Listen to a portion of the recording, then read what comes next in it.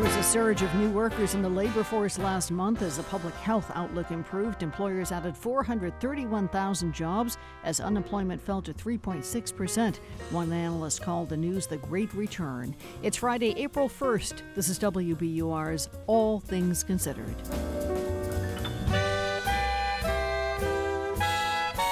I'm Lisa Mullins. Also had a major victory for organized labor in the U.S. Workers at the huge Amazon warehouse on Staten Island have voted overwhelmingly to unionize. That despite a robust effort by Amazon to stop the movement. We'll hear about the risk of cyber warfare and how the U.S. might respond to attacks on the country's infrastructure. And a woman in Arizona was reluctant to ask for a kidney donation. She did, though, and the response overwhelmed her. When I was the most vulnerable and the most near death, I felt so worthy of love and like I could contain it all without qualification. It's 4:01.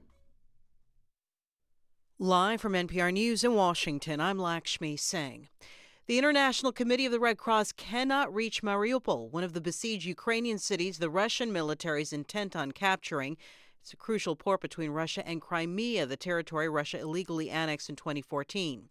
In the capital, Kyiv, NPR's Becky Sullivan says if the Red Cross is unable to get in, it can't get civilians out. The ICRC had been working for weeks to arrange safe passage into Mariupol, the organization has said, and they were on their way in to help evacuate civilians.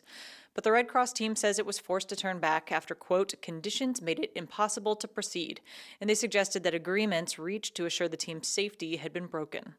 Hundreds of thousands of people have fled Mariupol in the week since Russia began its relentless bombardment that has damaged or destroyed most of the buildings in the city, but tens of thousands of people remain, officials say, living amid food shortages and without access to running water, heat, or electricity. Becky Sullivan, NPR News, Kyiv. The U.S. is coming off another month of strong job growth, even though it was not as strong as the month before. The Labor Department's employment report for March shows 431,000 jobs added to payrolls. Many economists thought it was going to be a little closer to 500,000. The unemployment rate fell last month to 3.6%. The Labor Department's performance was still considered strong at a time when Russia's invasion of Ukraine contributed to sharp increases in energy prices. U.S. inflation also remains at a 40-year high. Amazon employees at a warehouse on Staten Island are marking a historic win. The majority of their workforce voted to unionize. They'll be the first Amazon site to do so. At the White House, Press Secretary Jen Psaki said Amazon's workers have the president's support. The president was glad to see workers ensure their voices are heard with respect to important workplace decisions. He believes firmly that every worker in every state must have a free and fair choice to join a union and the right to bargain collectively with their employer. And we should note that the Staten Island warehouse is the first Amazon site in the U.S. to vote to unionize. In her exchange with reporters today, Psaki was asked about reports that she planned to head to MSNBC in the spring. She neither confirmed nor denied it. The administration is moving to end the pandemic-era border restrictions known as Title 42. Here's NPR's Joel Rose. The CDC says the public health border restrictions will end on May 23rd. CDC Director Rochelle Walensky says the spread of COVID-19 by migrants apprehended at the U.S.-Mexico border has, quote, ceased to be a serious danger to the public health, unquote. The restrictions were put in place by the Trump administration early in the pandemic, allowing immigration authorities to quickly expel migrants at the border and sharply limiting those permitted to seek asylum in the U.S. Immigrant advocates are welcoming the latest news, but there are concerns among Republicans and some Democrats that the Biden administration is lifting the restrictions without a plan in place to handle an influx of migrants. It's NPR News. This is 90.9 WBUR in Boston. I'm Lisa Mullins. The city of Boston has new restrictions on protests that target specific private homes. Mayor Michelle Wu's office said today the mayor signed an ordinance yesterday to make the change. The new rules ban protests outside homes from 9 p.m. to 9 a.m. Supporters say the rule change was needed because early morning protests outside Mayor Wu's Roslindale home disturbed neighbors. Opponents say the measure impinges on free speech. The remains of a World War II airman from Revere will return home tonight after they arrived back on a flight at Logan Airport. It comes 78 years after the airman was killed when his bomber was shot down. WBUR's Dave Phaneuf has more. Army Air Force's Staff Sergeant Charles McMacken was the bombardier of a bomber targeting oil fields in Romania. His plane was shot down, and his remains were found by a farmer who buried them. The remains were finally identified in 2017. Revere Mayor Brian Arrigo says McMacken's story gives us a chance to reflect on the values we hold dear as Americans. To think about a young man from the city of Revere who was nurtured in a tight-knit community, in a neighborhood, really rose to the occasion in some of our darkest hours, and then for him to be able to come back home is really so special. A procession will stop at Revere City Hall just before 9 tonight for a ceremony honoring Sergeant McMacken. For 90.9 WBUR, I'm Dave Faniff. The third largest city in Massachusetts will end the mask mandate in its schools starting Monday. Springfield School Committee voted to make the change yesterday because COVID cases have declined sharply in the past few months. The mandate is also being lifted on mask wearing in school buses, that is. Masks will still be required in nurses' offices and for those returning to school from a quarantine after a positive COVID test. Heads up for anybody planning to ride the Red Line this weekend. Shuttle buses will replace trains between Alewife and Harvard stations tomorrow and Sunday because of track work. The Green Line in Boston remains shut down between Government Center and North Station. That's for inspections and debris removal after last weekend's parking garage collapse that happened above the Green Line tunnel near Haymarket. In sports, Tampa Bay just now beat the Red Sox, that is, 9-3 in preseason play. And in the forecast, partly cloudy skies overnight tonight, breezy, not too cold, about 35 degrees.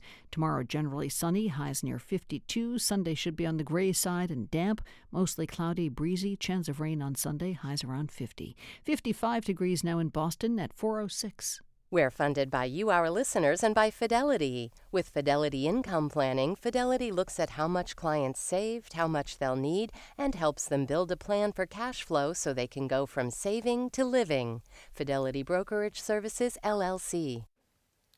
From NPR News, this is All Things Considered. I'm Elsa Chang in Los Angeles. And I'm Kelsey Snell in Washington. On Staten Island in New York, a historic win for an upstart union. ALU! ALU!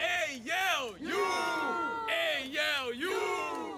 Workers at a massive Amazon warehouse have voted to join the Amazon Labor Union. It's the first Amazon facility in the U.S. to unionize, and organizers vow it won't be the last. NPR's Andrea Hsu joins us now. Hi, Andrea. Hi. So let's start with just what makes this win so stunning.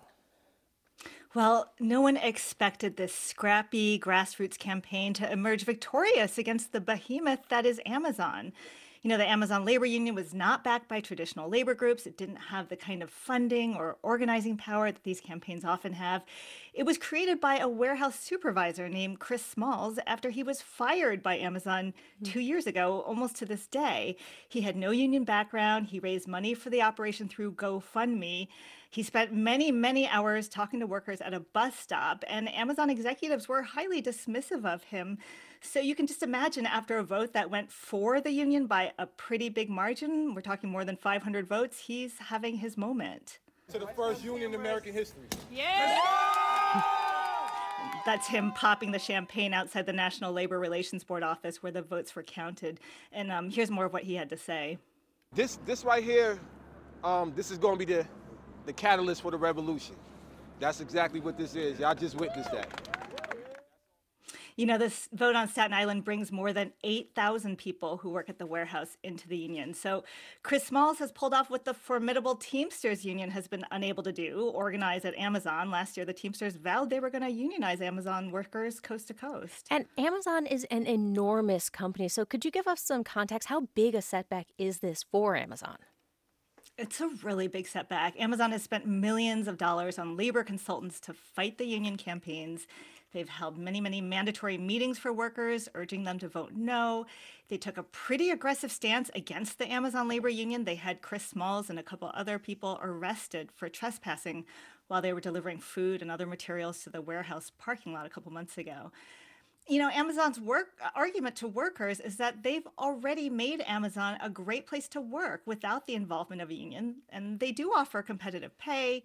They offer generous benefits like health care coverage on day one for full-time employees and full tuition for college. But the work inside these warehouses is really grueling. You're on your feet for hours. You're doing very repetitive, very physically demanding work.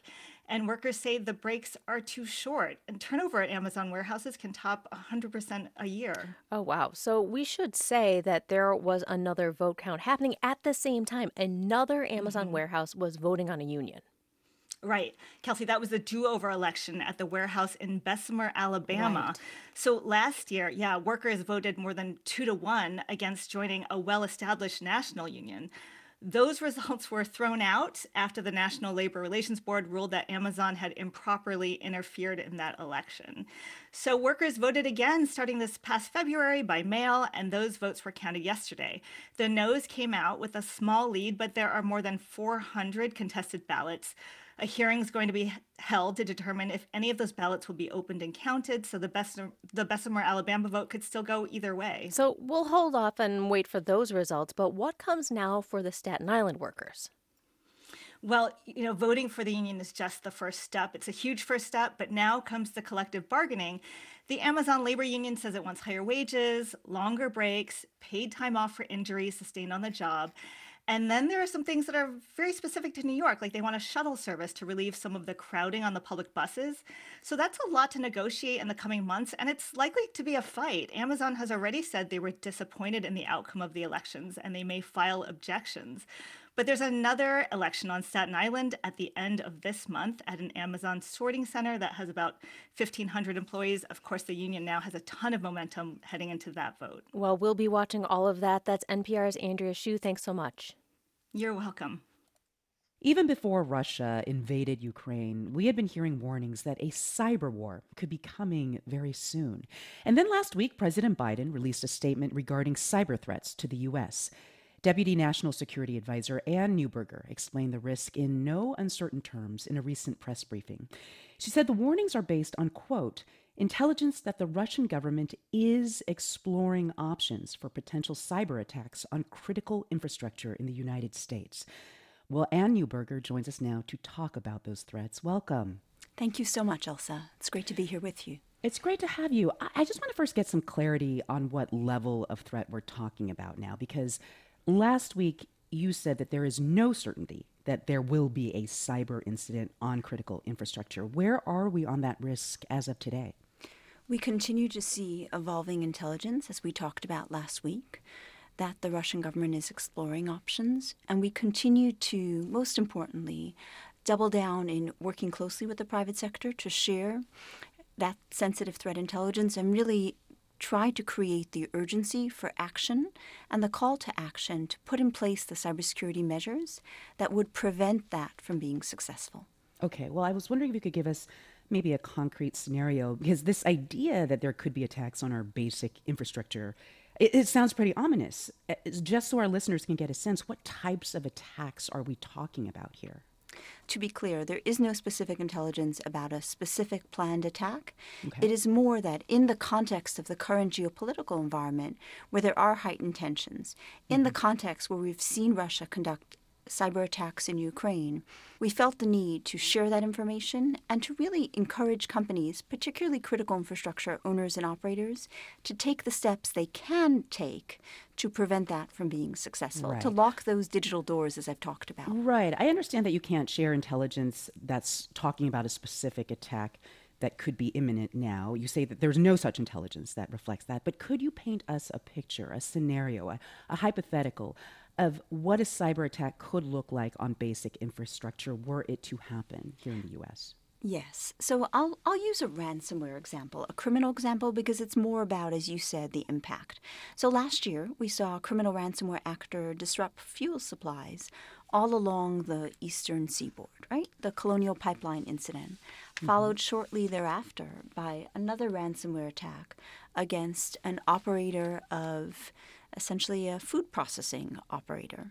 And in both of those cases, what the criminal cyber actor did was use vulnerabilities to get into the network, to migrate to the operational part of the network where they could disrupt actual operations. I'll note that in 2021 alone, we're aware of over $1 billion in ransomware-associated payments. So when we talk about the kinds of cyber attacks we're most focused on working to prevent, it's disruption of critical services that Americans rely on. When it comes to prevention, let me ask you, the majority of the country's critical infrastructure, it's owned and operated by the private sector. Is that a problem? I mean, how much can the U.S. government tell these companies what to do in order to prevent cyber attacks? You're asking a core question, Elsa, because cybersecurity is a cost. For a number of sectors, the U.S. government does have the authority to mandate minimum cybersecurity measures. Things like cyber alarm systems, things like exercising incident response plans, backing up data, ensuring that patches are done quickly, because that ensures that technology vulnerabilities are closed quickly. We've made significant progress in improving digital resilience in the last year. Right, and I suppose it's in these companies' self-interest to prevent cyber attacks.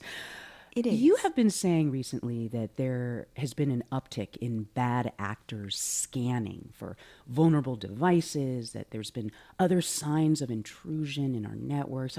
How common is that kind of scanning? Like, does it lead you to believe that Russia is indeed preparing to launch a cyber attack against the U.S. or the U.S.'s allies?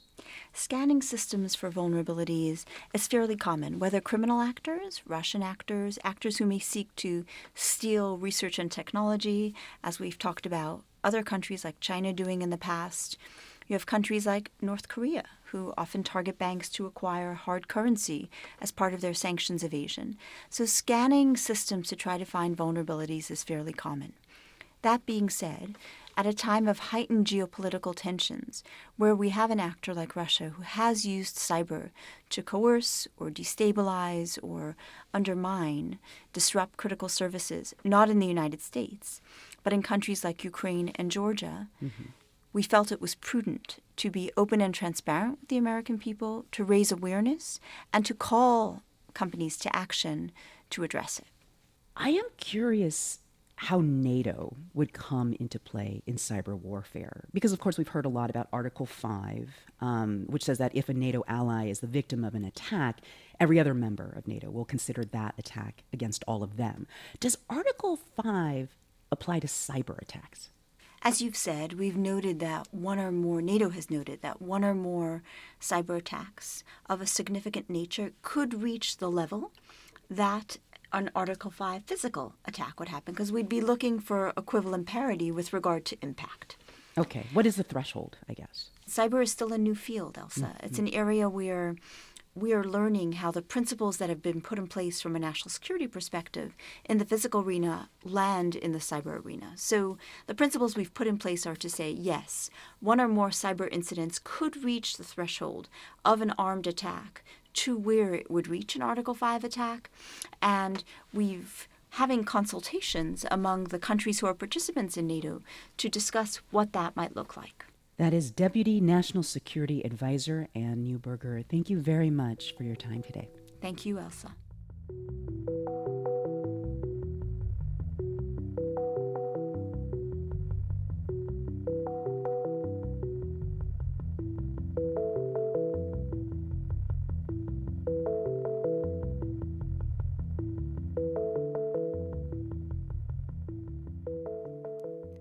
This is All Things Considered from NPR News. Coming up on WBUR's All Things Considered, the author of a new novel about political dynamics in families, a work inspired by the writer's time as a speechwriter. In business, the Northborough-based electric vehicle company plans to build a new manufacturing plant in Georgia. Aspen Aerogel says the facility will build materials that can protect batteries in the vehicles from fires. The plant is expected to employ about 250 people. Wall Street numbers are next. We're funded by you, our listeners, and by Office of the Massachusetts State Treasurer. Check to see if you have unclaimed money at findmassmoney.com. Wall Street has started its second quarter up. The Dow rose 0.40%, and it's 140 points to close at 34,818. S&P gained 0.34% to finish the day at 4546. Nasdaq gained 0.29% to end the session at 14,262. All the details are coming up on Marketplace. It starts at 6:30. It's now 4:19. We're funded by you, our listeners, and by Point 32 Health Companies, Harvard Pilgrim Healthcare, and Tufts Health Plan. A wide range of benefits to meet the needs of every member through employer, individual, and family coverage. And Office for the Arts at Harvard and Harvard Jazz Bands, honoring pianist Gonzalo Rubalcaba tomorrow at 8, Sanders Theater. boxoffice.harvard.edu. After a day where the sunshine and showers have mixed it up, we've got a partly cloudy night tonight, down about 35. Tomorrow, lots of sunshine through the day, warming to about 54 degrees tops, and then Sunday, some showers every now and then, highs around 50. 55 degrees now in Boston.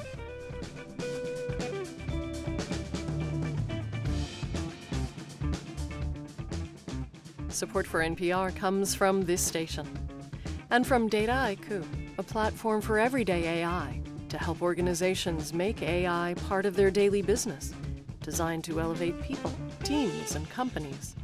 DATAIKU.com. And from Procter & Gamble, maker of Nervive Nerve Relief. Nervive is designed to reduce occasional nerve aches, weakness, and discomfort in hands or feet. Learn more at nervivehealth.com. From NPR News, this is All Things Considered. I'm Elsa Chang. And I'm Kelsey Snell. What kind of person takes on the task of running for office? And who has supported them along the way? Well, a new novel, Let's Not Do That Again, focuses in on the family of Nancy Harrison, who's in the House and running for Senate. There's her always supportive son, Nick, and her kind of off-the-rails daughter, Greta. It's a story of family, drama, humor, and co-op living in Manhattan. The author is Grant Ginder, and he joins us now. Welcome. Hi, how are you? I'm great. Thanks for being here. Thank you for having me. So this is a very fun story. There's tension and family drama. And I have to say, I'm normally on Capitol Hill covering Congress.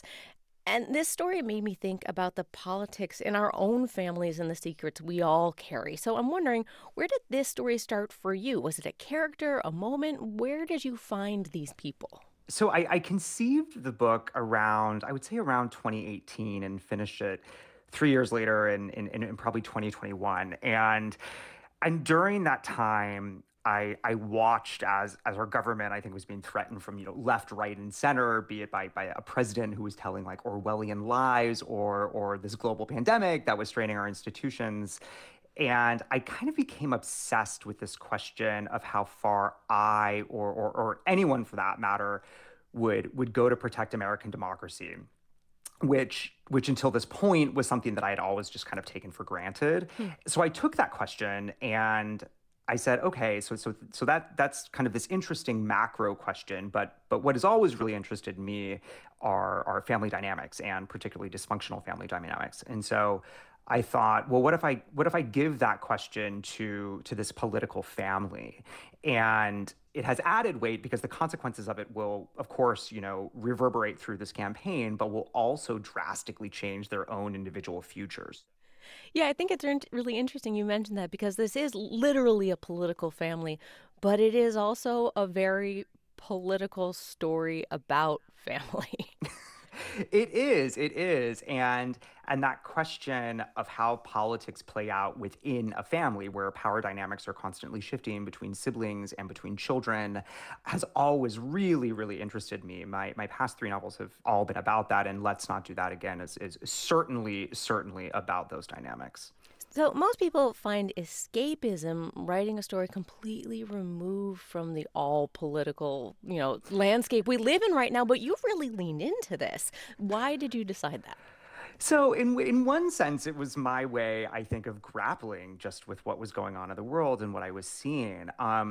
But I also wanted to have fun with politics. It has been so long, I think, that we've been able to look at politics through this guise of humor and excitement and fun. And so I really wanted to capture that feeling that we got when we were watching Veep or The West Wing, and we were actually excited to engage in these stories. So you worked as a speechwriter, and you were a congressional intern. So did anything in that experience kind of find its way into this book? Oh my gosh, absolutely. In terms of the interning on Capitol Hill, you as a Capitol Hill reporter, I'm sure you know, all the pomp and circumstance and respectability that you see on TV is really just a matter of setting and lights, right? And that the reality is that no one really knows what they're doing until the moment that they're doing it, and that these elected officials and the staff members who attend to them are just as hapless as the rest of us. And so that dynamic certainly makes its way into the novel.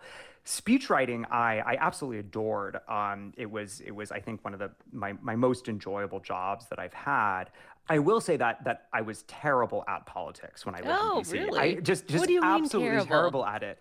I think that, I look at Washington as a town that trades in access and knowing things first, and it always felt like I was always the last person to know something.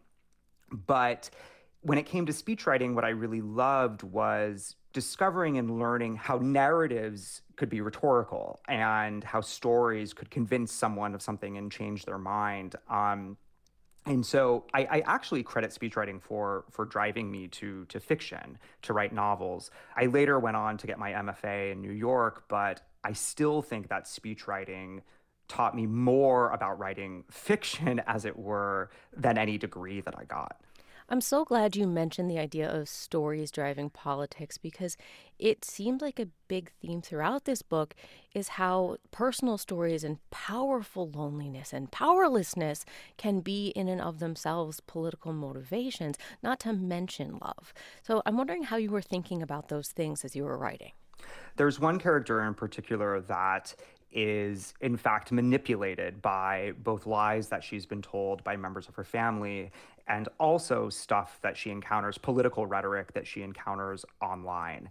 And so that notion of how political narratives can change our minds for the better, but also for the worse, and how love, as you mentioned, can be, of course, this incredibly positive thing, but also can be used to manipulate and control, were two themes that I was intensely interested in when I was writing the book. So this is also a very funny book. And one of the things that was very funny to me is that Nick, Nancy's son, was walked away from working for his mother for a long time as a speechwriter and just kind of as everything to her in some ways. And he leaves and now he's teaching writing at NYU, but he's also working on this musical inspired by the life of Joan Didion, and it's called Hello to All That. I have to ask, where did you get the idea for this? Is this some seed of reality? Oh my gosh. Yeah, I mean, there is an unfortunate amount of reality in this, in that I myself teach writing at NYU, and I myself often teach essays by Joan Didion. I'm a huge Didion fan. I'm also like an unabashed musical theater geek. And so I was working on the book, and I was trying to give Nick something to do. You know, he's left working for his mother. He's finally striking out on his own. And I wanted him to write a musical because that just seems like such a pie in the sky dream, right? Like, I know nothing about writing musicals, but I would love to write one. And I was like, you know what? I'm going to give this guy that goal. And as you pointed out, the book, I hope people find the book to be very funny. So when thinking about that, I was like, well, what could be the most ridiculous thing, the most out of this world, inappropriate thing for a musical to be about? And, you know, musicals are, by their nature, I think, just intensely sentimental. Mm-hmm. And Didion was intensely unsentimental. And so after teaching this Didion essay on self-respect in class one day, I was walking home from the subway, and I thought, you know what? That would be the most ridiculous musical I have ever seen, is a musical about the early life of Joan Didion. And so, you know, I started thinking about titles for it, and she, of course, has the classic essay about leaving New York, Goodbye to All That. And so I just kind of flipped it around, hello to all that, put an exclamation point at the end, and I said, that's it. The exclamation point is really what does it. Grant Ginder, his new novel, Let's Not Do That Again, is out next Tuesday. Thanks so much for being here. Thanks so much for having me.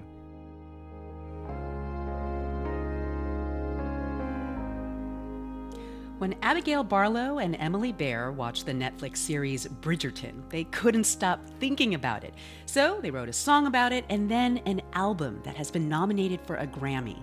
Listen to the story on the next episode of NPR's podcast, Consider This.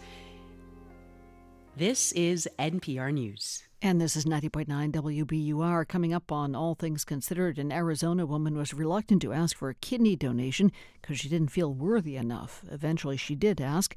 Rather than feeling guilty, she was surprised and is now feeling simply grateful. A transplant recipient's story of gratitude coming up. Clouds went out going into the evening and the first part of the night tonight, then clearing skies overnight, leading to a bright day tomorrow.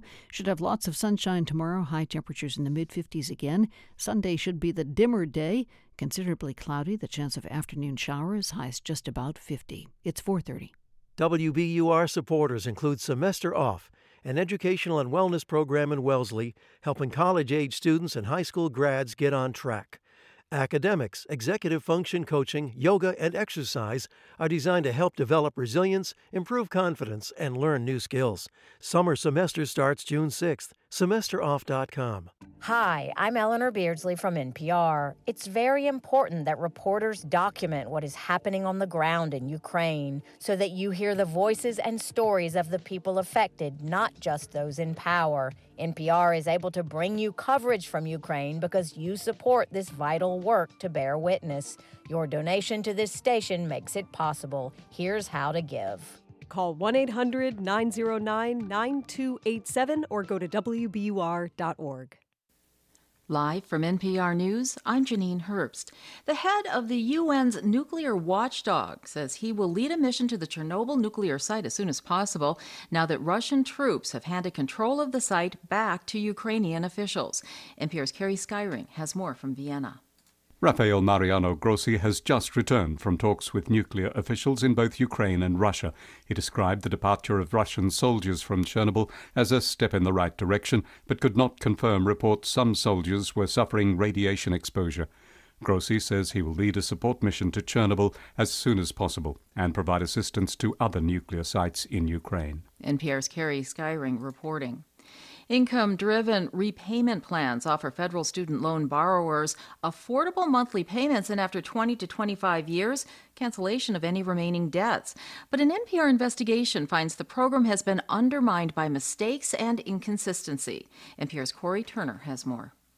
NPR found the U.S. Department of Education and its student loan servicers have for years badly mismanaged the program in a way that could delay or derail many low-income borrowers on that long path to loan cancellation. In response to NPR's findings, a department spokesperson says in a statement, "Borrowers place their trust in us to make sure these plans work the way they were intended to, and we intend to honor that trust." The statement goes on to say that this current situation is, quote, unacceptable, that the department will be making changes to get things right moving forward, and to, quote, fix this for the borrowers who have been harmed. Corey Turner, NPR News. Wall Street higher by the closing bell. The Dow was up 139 points to end the day at 34,818. The Nasdaq up 40 points to end at 14,261. The S&P 500 up 15 points to end at 4545. You're listening to NPR News. This is 90.9 WBUR in Boston. Good afternoon. I'm Lisa Mullins. The city of Leominster is preparing to honor the life of a fallen Marine captain. Ross Reynolds was one of 4 Marines killed when their Osprey aircraft crashed during NATO exercises in Norway 2 weeks ago. In a Facebook post of residents, Leominster Mayor Dean Mazzarella says Reynolds' body is set to arrive at Logan Airport tomorrow. There will then be a procession home. We are expected to return back to Leominster between 2:30 and 3:30.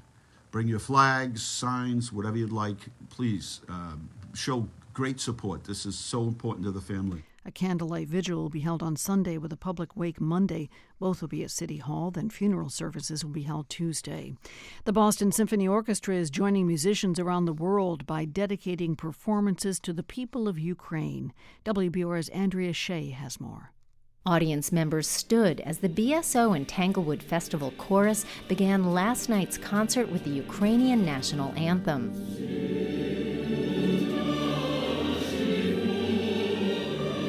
The piece was followed by Benjamin Britten's War Requiem, a pacifist work commissioned 60 years ago. the peace speaks to the horror and senselessness of war. Gail Samuel is the BSO's president and CEO. So I think really gave a moment for comfort and, in this moment, we hope, awareness. The musicians repeated their expressions of peace this afternoon at Symphony Hall and will again tomorrow night at 8 p.m. For 90.9 WBUR, I'm Andrea Shea. The Massachusetts State Senate will continue to operate in a hybrid fashion. Lawmakers voted yesterday to extend the pandemic emergency rules that allow senators to vote on bills remotely or in person. Those rules are now set to expire at the end of July. That's the end of the current legislative session. And high school seniors in Massachusetts lead the nation in performance on advanced placement exams. Nearly 1 in 3 students in the state in last year's graduating class scored a 3 or higher on at least one AP exam. That's according to figures released today by the standardized testing organization, the College Board. Scoring 3 or above demonstrates a student's ability to complete coursework at the college level. It is the second year in a row that Massachusetts had the nation's highest percentage of students who achieved that score. In the forecast, after a fickle day today, sun and showers taking turns. We've got clouds and maybe some showers tonight, but then clearing by morning, 35 degrees or so. And for tomorrow, sunshine through the day, warming to about 54. Sunday, some showers during the afternoon. Clouds pretty much all day long Sunday, highs around 50. 55 degrees now in Boston at 4:35. Support for NPR comes from this station and from Procter & Gamble, maker of Align Probiotic, a daily supplement to support digestive health, containing a probiotic strain developed by gastroenterologists with 20 years of research. More at alignprobiotics.com. And from C3AI. C3AI software enables organizations to use artificial intelligence at enterprise scale, solving previously unsolvable problems. C3AI is enterprise AI. This is All Things Considered from NPR News. I'm Kelsey Snell in Washington. And I'm Elsa Chang in Los Angeles. We got a really positive report card today on the nation's job market. U.S. employers added 431,000 jobs last month, and the unemployment rate fell to just 3.6%. With sizzling demand for workers and at least a temporary lull in the pandemic, more people are now coming off the sidelines to look for jobs. And in a lot of cases, they're finding them. NPR's Scott Horsley joins us now with more. Hey, Scott. Great to be with you.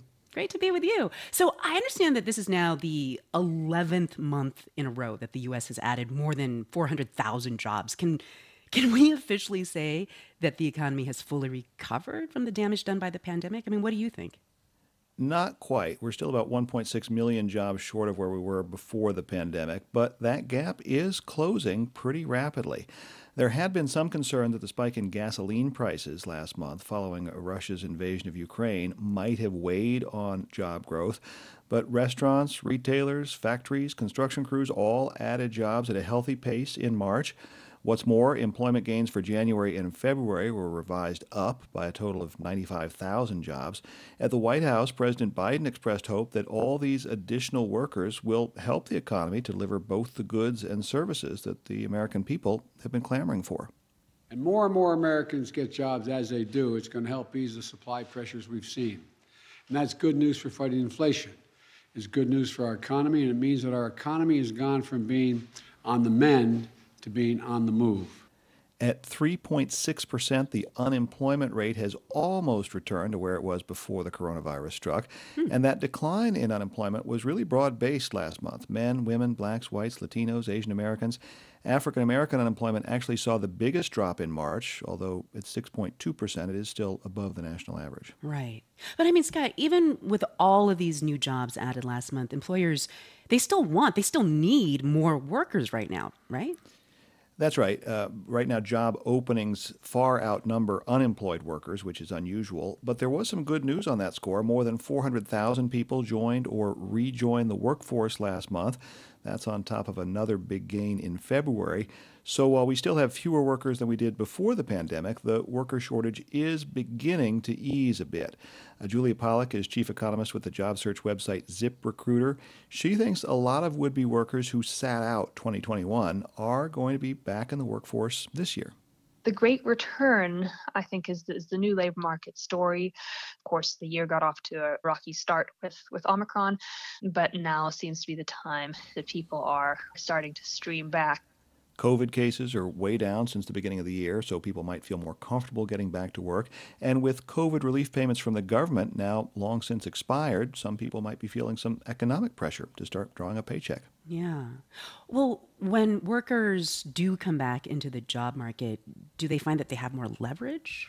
Yeah, it's a workers' market right now. Employers are eager to hire, and in many cases, they're willing to pay more, offer better schedules, more flexibility.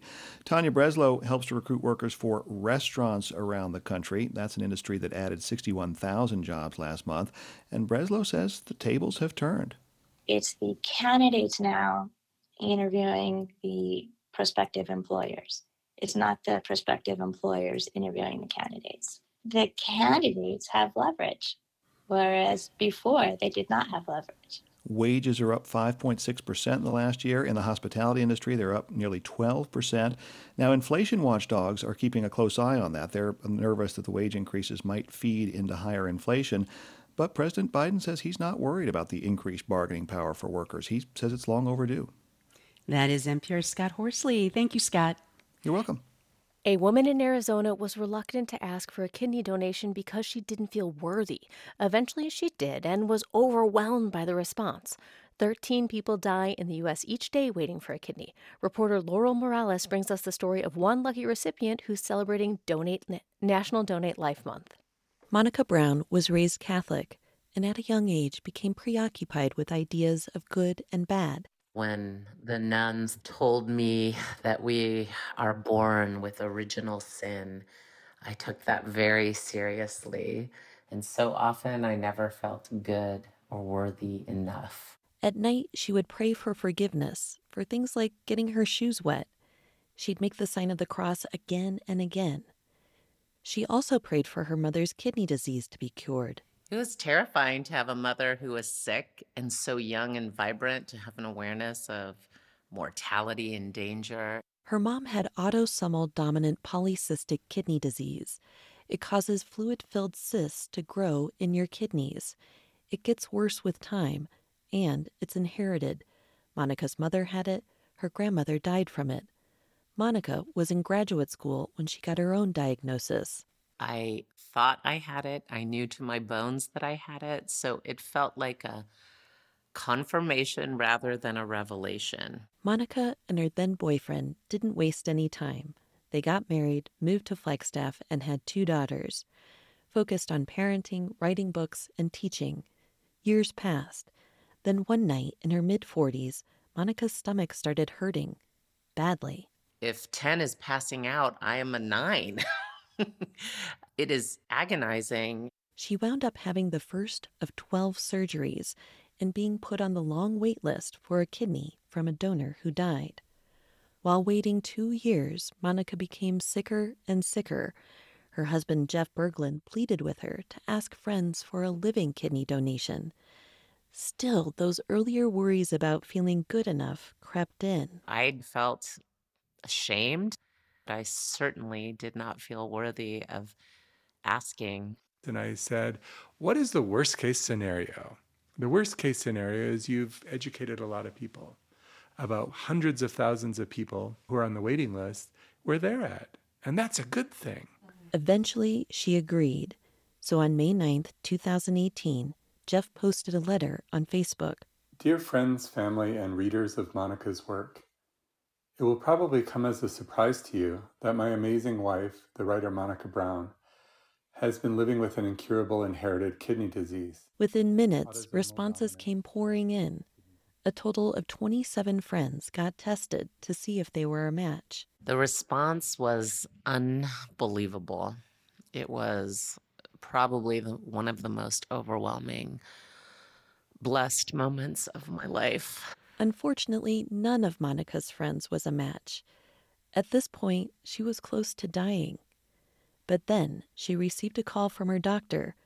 A kidney. A match. I would have danced into the surgical room if they had let me. It's been 3 years since her transplant. Monica is now 52 and just walked her first 5K. When I was the most vulnerable and the most literally near death in terms of an organ I needed to live failing, I felt so worthy of love and like I could contain it all without qualification. Monica Brown received a kidney and finally felt worthy of the gift. For NPR News, I'm Laurel Morales. This story comes to us from the podcast Two Lives.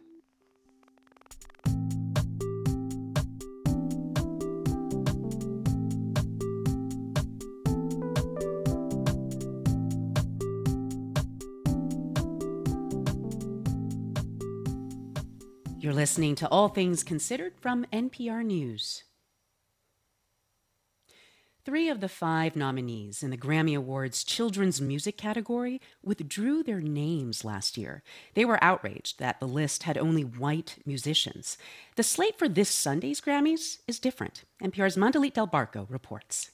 This year, all of the Grammys contenders for Best Children's Music are musicians of color. That includes reggae artist Aaron Nigel Smith, whose album All One Tribe is a collection of songs by 26 black musicians. Here he is with Shine in the Moonbeams, singing about marching for social justice. But don't give up, we're at the brink.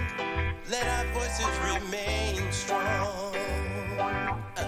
'Cause perseverance is the key. If we demand equality, if we keep standing. This is not the kind of children's song traditionally celebrated at the Grammys, nursery rhymes or so-called white guy with a guitar kids music. Smith says last year's all-white Grammy slate was out of touch. It was shocking to see there was no representation, especially during the year of Black Lives Matter movement and George Floyd and Breonna Taylor, and people standing up for human rights and justice. So we protested. In 2020, Smith and several other nominees this year formed the coalition Family Music Forward to amplify black voices in children's music. Last year, they challenged the Recording Academy to include more artists of color, and they urged voting members to consider more diverse music for families. Jazz and hip-hop and reggae and soul and funk and R&B. The Grammy-nominated bilingual album Actívate features cumbia, merengue, bossa nova, and other Latin American rhythms, and renowned singers such as Ruben Blades.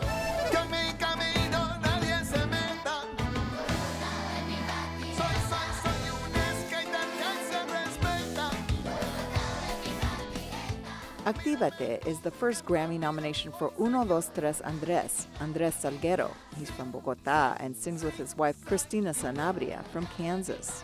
Children's music isn't even a genre per se, it's an audience. More than half of the children in the U.S. are non-white. Lucky Diaz and the Family Jam Band are also nominated for a Grammy. Their album Crayon Kids has a song about kids living through the coronavirus pandemic. There's a vaccine, what does even that mean? Zoom, Twitter, TikTok, tablets, phones around the clock. Falguni Shah, a singer from India whose stage name is Falu, is nominated for her album A Colorful World.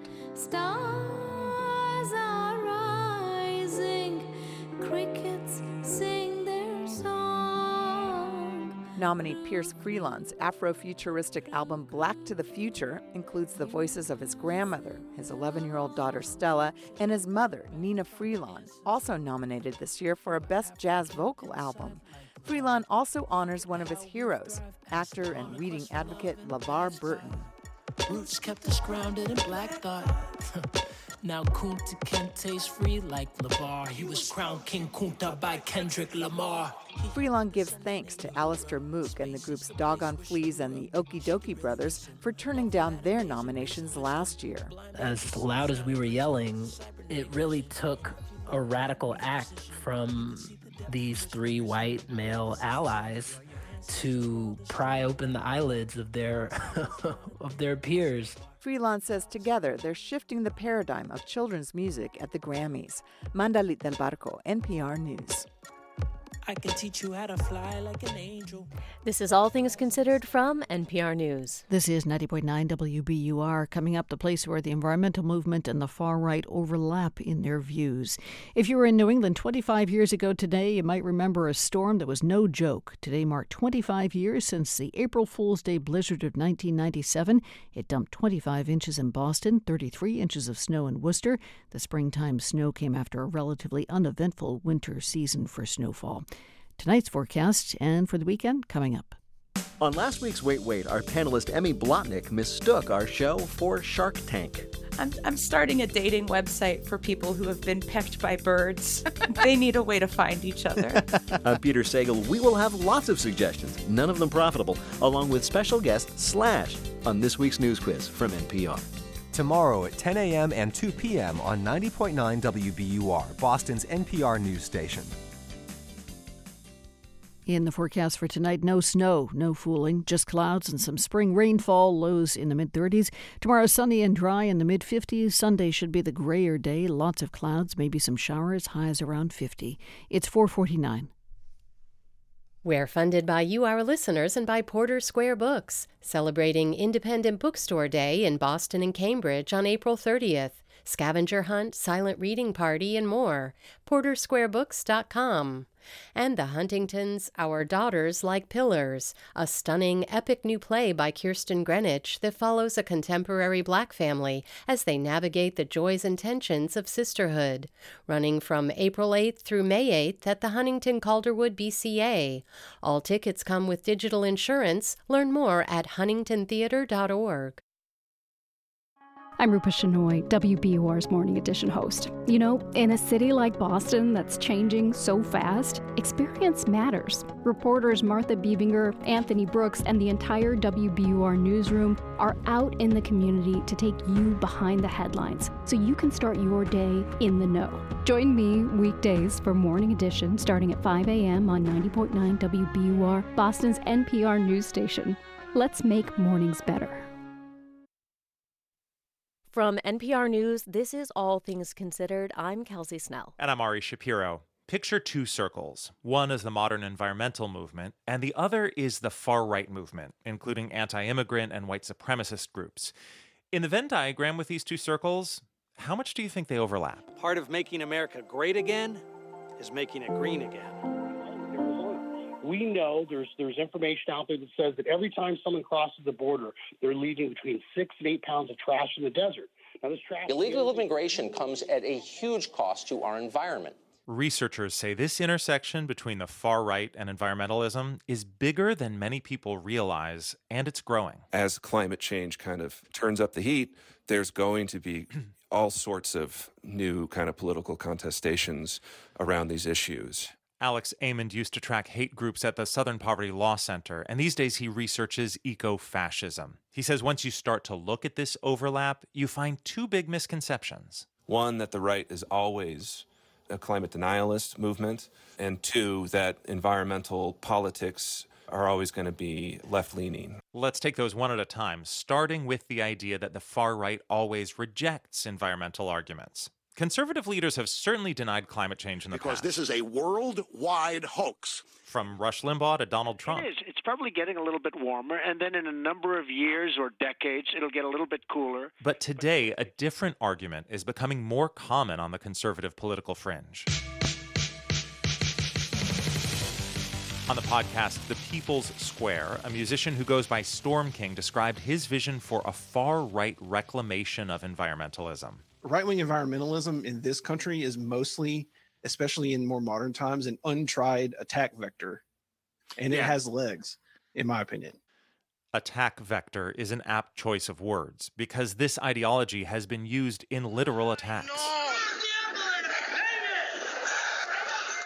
In El Paso, Texas, in 2019, a mass shooter killed more than 20 people and wounded more than 20 others. He told authorities he was targeting Mexicans, and he also left behind a manifesto. Quote, "The decimation of the environment is creating a massive burden for future generations." The shooter wrote, "If we can get rid of enough people, then our way of life can be more sustainable." He titled that manifesto, "An Inconvenient Truth." which was also the name of Al Gore's Oscar-winning 2006 documentary about climate change. KTAR News, Newsmaker. Anti-immigrant environmental arguments pop up in more official places, too, like court filings. We are talking with Arizona Attorney General Mark Brnovich about his new lawsuit against the federal government, claiming that stopping wall building is a violation of the Environmental Protection Act. Local news station KTAR interviewed Arizona Attorney General Brnovich last year about this case. Brnovich argued that because migrants leave trash in the desert, a border wall is needed to protect the environment. That trash is a threat to wildlife. It's a threat to natural habitat. To be clear, mainstream environmental organizations take the opposite view, that a wall will harm ecosystems on the border. This strain of anti-immigrant environmentalism may be growing today, but it isn't new.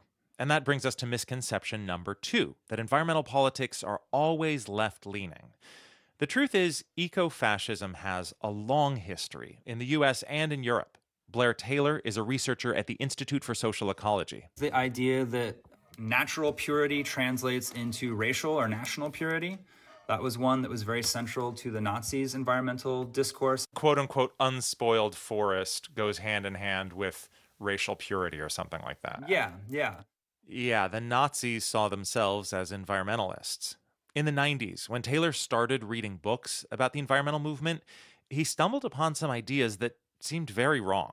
There is this earlier, very nativist, exclusionary, and racist history of environmental thought that was very much based on this idea of nature as a violent, competitive, and ultimately very hierarchical domain where, white Europeans were at the top. So that's been rediscovered, I think, by the alt-right. Taylor was kind of horrified to learn that in some ways the environmental movement was founded on ideas of white supremacy. The word ecology was even coined by a German scientist, Ernst Haeckel, who also contributed to the Nazis' ideas about a hierarchy of races. And this history applies to the United States, too. I am the author of The Rise of the American Conservation Movement, Power, Privilege, and Environmental Protection. That's Yale University professor Dorceta Taylor. Her research helped reveal this American environmental history that had not been widely known. We see a taking of Native American lands to turn into park spaces that are described as empty, untouched by human hands, pristine, to be protected. So this is where the language of preservation really crosses over into this narrative of exclusion. Taylor read the notes and diaries of early American environmentalists and learned that the movement to preserve natural spaces in the U.S. was partly motivated by a backlash against the racial mixing of American cities. White elites, especially white male elites, wanted to leave the spaces where there was racial mixing. And this discomfort around racially mixed neighborhood infuses the discourse of those early conservation leaders. So the connections between environmentalism and xenophobia in the U.S. are long and deep. In recent years, some prominent groups have begun to publicly confront their own exclusionary history, like the Sierra Club. We're not going to just pretend that the problem's not happening. We're actually going to begin to do the responsible thing and then begin to address it. Hop Hopkins is the Sierra Club's Director of Organizational Transformation. And the organization went through its own transformation. In the 20th century, the group embraced racist ideas that overpopulation was the root of environmental harm. In fact, in 1998 and again in 2004, anti-immigrant factions tried to stage a hostile takeover of the Sierra Club's national board. They failed, but the group learned a lesson from those experiences. You can't just ignore these ideas or wish them away. We need to be educating our base about these dystopian ideas and the scapegoating that's being put upon Black, Indigenous, and people of color, working class communities, such that they're able to identify these messages that may sound like they're environmental, but we need to be able to discern that they're actually very racist. Do you ever encounter people who say, I believe in the environmental movement, I believe in the racial justice movement, these two things have nothing to do with each other? I encounter it on a daily basis, and that's part of the reason why I do the work that I do. That work goes beyond identifying the racism and bigotry in the environmental movement. It also means articulating a vision that can compete with ecofascism. Because as climate change increases, more people will go looking for some narrative to address their fears of collapse, says Professor Emerita Betsy Hartman of Hampshire College. If you have this apocalyptic doomsday view of climate change, the far right can use that doomsday view to its own strategic advantage. So we're letting an opening happen that doesn't need to be there. In that way, the threat of ecofascism has something in common with climate change itself. The problem is visible now, and there is time to address it. But the longer people wait, the harder it's going to be.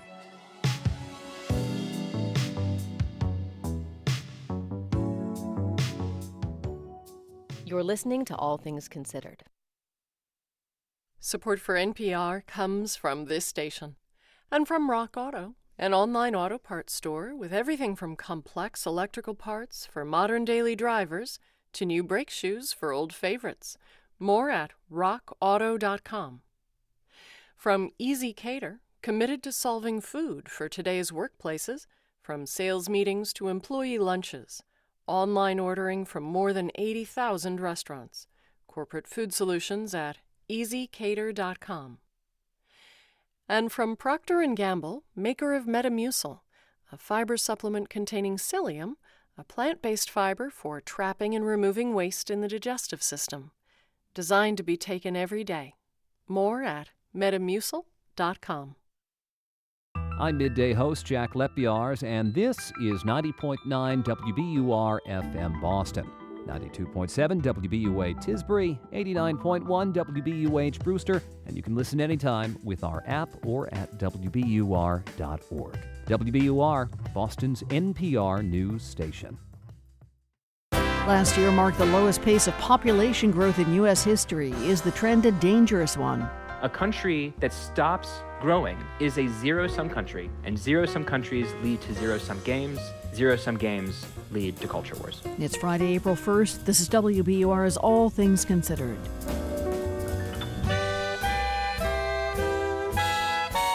I'm Lisa Mullins. What else slow population growth could mean for the country coming up? Florida's Lieutenant Governor talks about the new parental rights in education law, known by critics as the Don't Say Gay law. This is solely about classroom instruction, curriculum that we feel are best left for older grades. We feel that they're best left, quite frankly, to the family, in the home. Also in Ukraine, the Wave of Lviv is a radio station working to balance an irreverent tone with news from the front lines. It's 5:01 news headlines, and the Wall Street numbers are coming up next.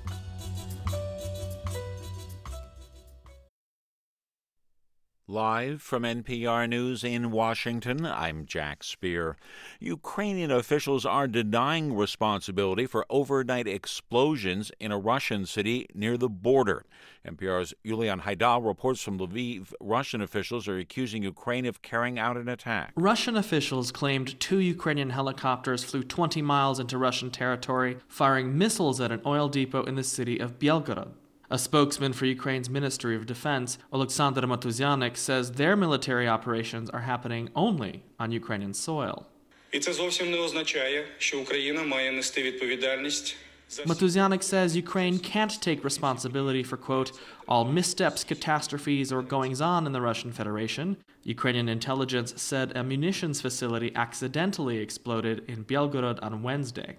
Russian airstrikes have destroyed several oil depots in Ukraine in recent weeks. Yulian Haidal, NPR News, Lviv, Ukraine. Amazon workers at a massive warehouse on Staten Island have voted to unionize. It is an unprecedented win for an independent labor union led by former and current Amazon workers. NPR's Andrea Hsu has more. The final vote was 2,654 votes for the union and 2,131 against. The warehouse workers will join Amazon Labor United, a grassroots organization that sprung up just 2 years ago, financed through GoFundMe. Its president, Christian Smalls, is a former supervisor at the warehouse. He was fired from the company in March 2020 and began organizing workers amid growing discontent over working conditions. Among the union's demands, higher wages, longer breaks, and paid sick leave and paid time off for injuries. The Staten Island warehouse becomes the first Amazon facility in the U.S. to unionize. A second facility across the street will hold a union vote later this month. Andrea Hsu, NPR News. White House Press Secretary Secretary Jen Psaki is headed to cable news channel MSNBC later this spring. The news was first reported by Axios and confirmed by NPR. NPR's David Folkenflik reports. Psaki is expected to be a pundit for MSNBC and to host her own show on the sister Peacock streaming service. She has been known for subduing hostile questions in the White House briefing room while returning a measure of respect and decorum to relations with the press. She served in the Obama White House as communications director. It is not her first stint in cable news. She worked for CNN during the Trump years. Psaki would be the latest in a stream of White House aides to go into TV news, from Bill Clinton spokesman George Stephanopoulos at ABC to a raft of Donald Trump aides at Fox News, CBS, and CNN. The White House did not confirm or deny the report, saying Psaki was continuing to work hard on President Biden's behalf to get answers to reporters' questions. David Folkenflik, NPR News. Stocks rebounded from yesterday's major sell-off to begin the second quarter on more of an up note. The Dow up 139 points. The Nasdaq rose 40 points today. You're listening to NPR. This is 90.9 WBUR in Boston. I'm Lisa Mullins. Ramadan starts at sundown today. The month-long observance is one of the 5 pillars that make up the core of Islam. Abdul Qadir Farah is with the Islamic Society of Boston. He says it's a time of blessings and togetherness. It's a time of healing, where we remember those who we lost, and we make a prayer for those who we didn't lose but went into a critical condition. So Ramadan is a time of unity, a time of mercy and tranquility and grace. Farah says during prayers, people traditionally stand close to one another and touch, but because of the pandemic, they weren't able to do that in the past 2 years. The practice, however, will resume. And despite the lifting of local mask mandates, masks will still be required in the mosque during prayers as a precaution. A heads up if you're riding the T, the MBTA will bus Red Line passengers between Alewife and Harvard stations this weekend. The T will work on the track system on that line tomorrow, Sunday, and next weekend. Meanwhile, Green Line service is still suspended in Boston between North Station and Government Center. That's because of last weekend's partial collapse of a Government Center parking garage. And the T has scrapped earlier plans to shut down part of the Blue Line for 2 weeks, starting this weekend for tunnel repairs. The T says it will reschedule the closure between Airport and Bowdoin stations until later this spring. Salisbury officials are considering a proposal to rename the Salisbury Beach State Reservation after a World War II veteran, 98-year-old Robert Boots Chouinard.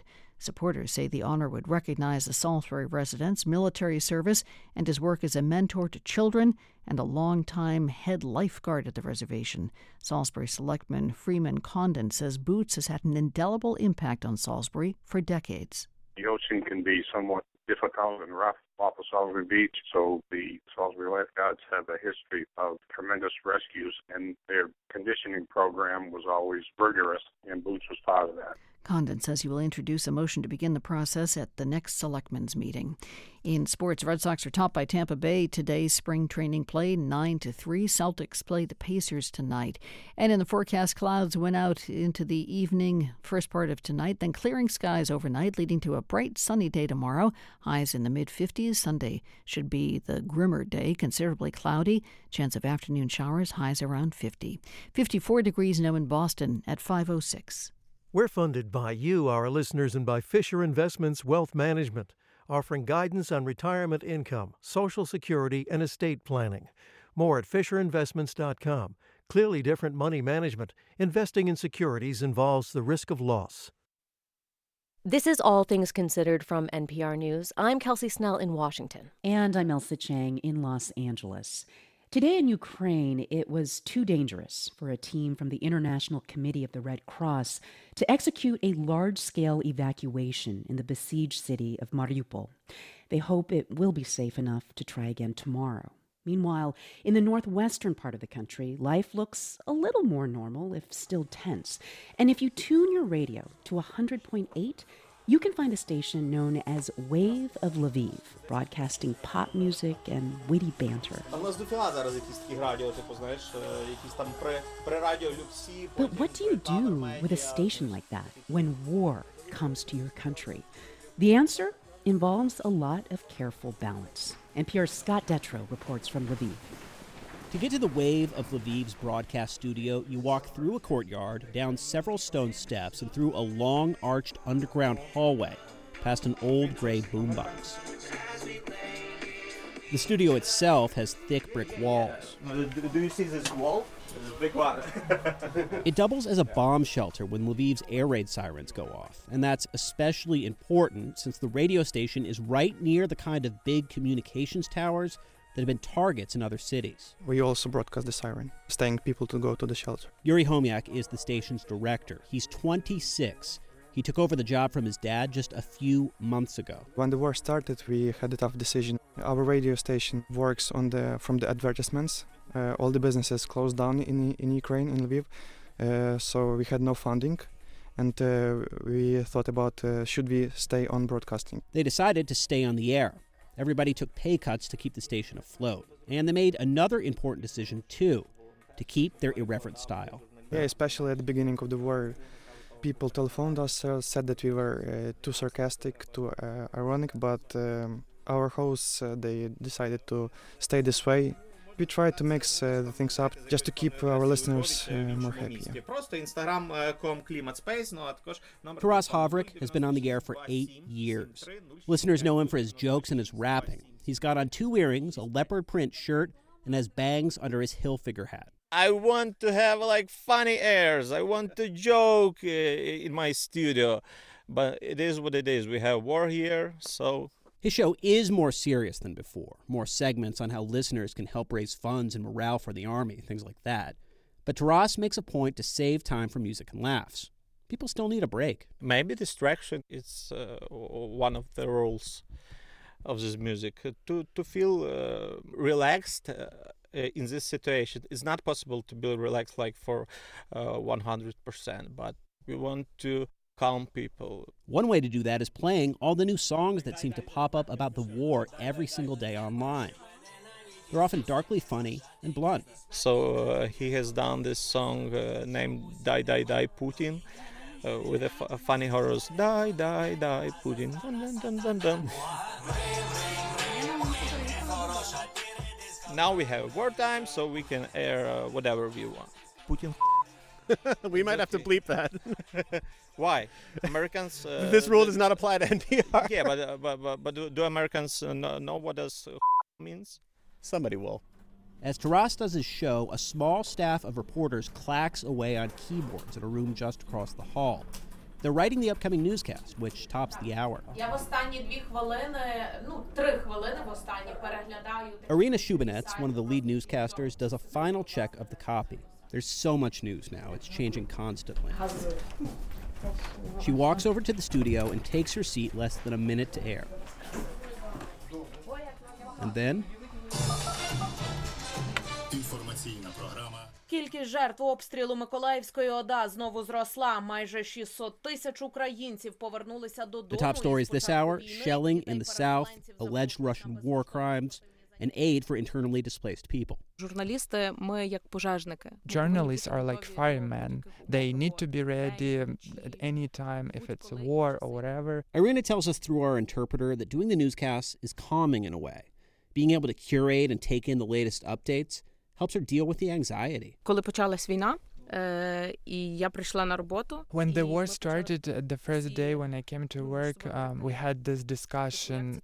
It seemed like this is the end, like this is the end of the world. So how we're gonna report on this? Irina says they realized that they were going to report on death, maybe even of people they knew personally. The day we visit, 5 weeks into the war, it happens. A cameraman Irina had worked with before was killed in the east, and she reported on it. То я так, просльозилася. I was almost crying, and I even had goosebumps on my skin. Taras and his co-host, they knew not to joke after that. The war is personal for everyone. One of the station's hosts joined the Ukrainian army and is on the front line.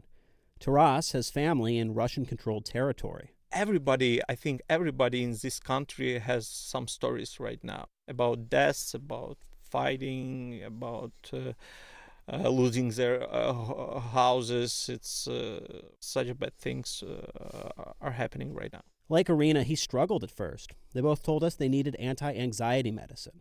But as the weeks have gone on, he's adjusted.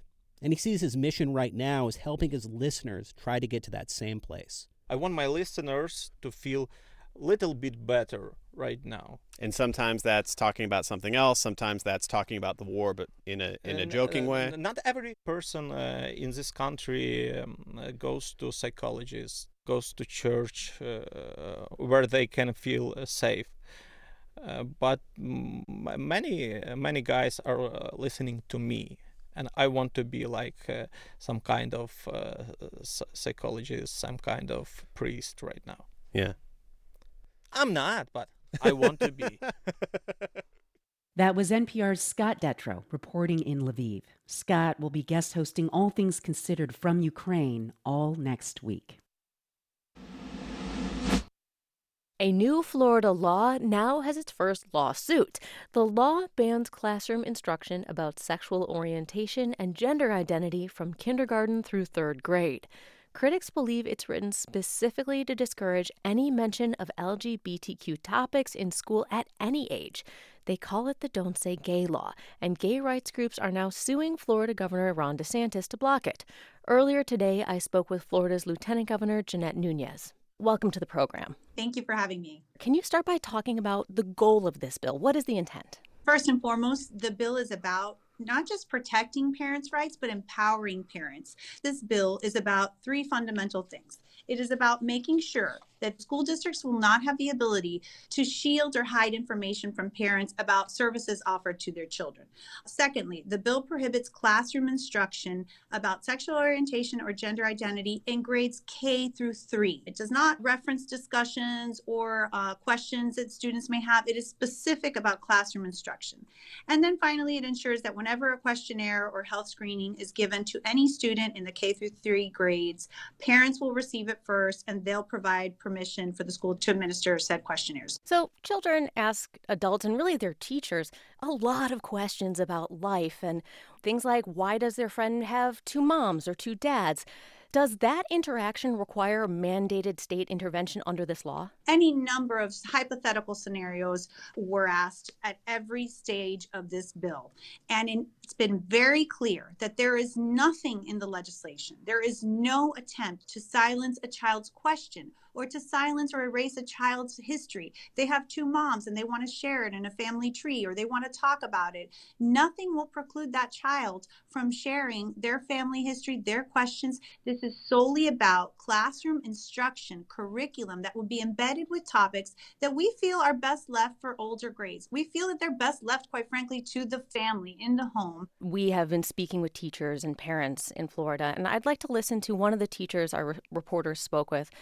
This is Clinton McCracken. He's a middle school teacher. He teaches art in Orlando, and he is gay. This is a created culture war from him so that he can achieve his political ambitions. That's all this is. So I'm not teaching kids how to be gay in my classroom, but I'll tell you what I am doing. I am trying with all my power to teach kids to be okay with who they are. So the him he's referring to there is the governor, and I'm wondering how you respond to that. Well, I'd respond by telling him, read the bill. It has nothing to do with middle school. This is grades K through 3. The bill's sponsors explicitly say that they intend for this to apply to students all the way up to high school. No. The bill is very specific about prohibiting classroom instruction grades K through 3. There's no denying it. Again, read the bill. However, as it relates to the higher grades, it says as age appropriate, developmentally appropriate. And so I think that when you look at age appropriateness, whether it's regarding Holocaust curriculum, human trafficking, or other curriculum, I think we all agree that it should be age appropriate. So on a slightly different aspect of this, are you concerned about the safety and mental health of the students who fear what will come as a result of this bill? Just to give you some context, the Trevor Project found last year that 42% of LGBTQ students have considered attempting suicide. And in Florida, the Gay, Lesbian, and Straight Education Network found that 10% of students said they were victims of physical assault because of how students viewed their sexuality or gender identity. We're not concerned about this creating a potential negative or a potential harmful situation because we made provisions for instances where the teacher, the counselor may feel that that child may be in danger of neglect, abandonment, or abuse. That is contemplated in the bill. Let me turn you to the potential economic consequences of the law. Disney has said it's going to do everything in its power to get this law overturned. Do you have any concerns about picking a fight with one of your state's largest employers, one that brings in millions of tourists and billions of dollars to your state? Not at all. We will never back down from a fight, especially when it's a matter of principle. And when you look at Disney, when you look at where they have come on this position, on this issue, they have kowtowed to an agenda that we believe is a radical agenda. And for them to say they're going to work to repeal this bill, well, good luck with that. Florida Lieutenant Governor Jeanette Nunez, thank you so much for your time. Thank you. Absolutely. Have a great day. You're listening to All Things Considered from NPR News. This is 90.9 WBUR. Coming up on All Things Considered, lawyers are making closing arguments in the federal trial over an alleged plot to kidnap Michigan's governor. That story is still ahead. In business news, Skippy Foods is recalling more than 9,000 cases of peanut butter. That includes shipments that were sent to Massachusetts. The company says some jars from its plant protein and reduced fat lines may contain stainless steel fragments from a piece of manufacturing equipment. Customers can return the product to the store where it was purchased or contact Skippy's customer service. You can see the full list of affected products on the company's website. It's 5:19. We're funded by you, our listeners, and by Babson College. Make your dreams a priority with their part-time MBA. Apply by April 18th for scholarship consideration. babson.edu/part-time. Wall Street has started up its second quarter up. The Dow rose 0.40%, 140 points, to close at 34,818. S&P gained 0.34% to finish the day at 4546. The Nasdaq gained 0.29% to end the session at 14,262. Marketplace has all the details coming up just over an hour at 6:30. The forecast is next.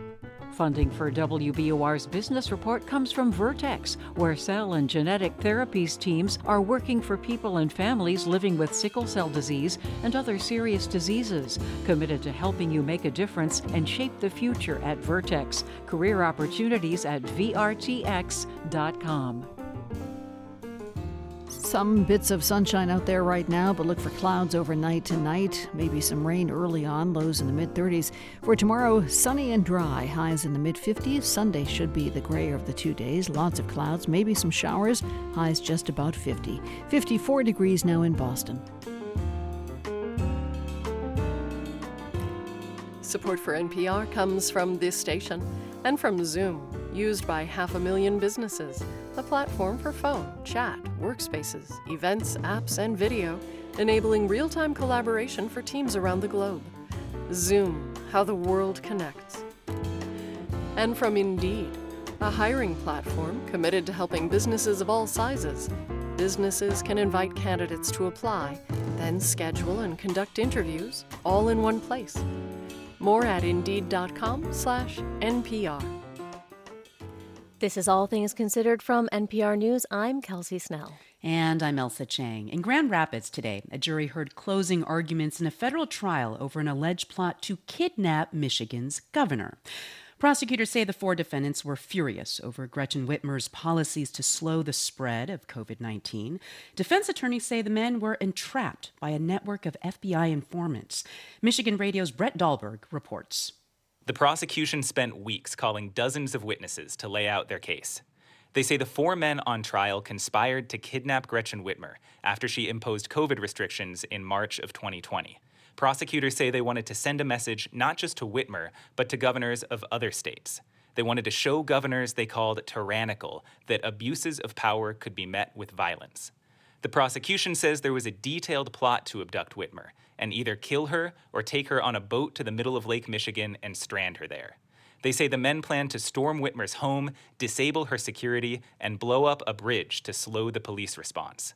It's one of the most significant alleged domestic terror plots in recent history. Jeffrey Swartz is a professor at Western Michigan University's law school.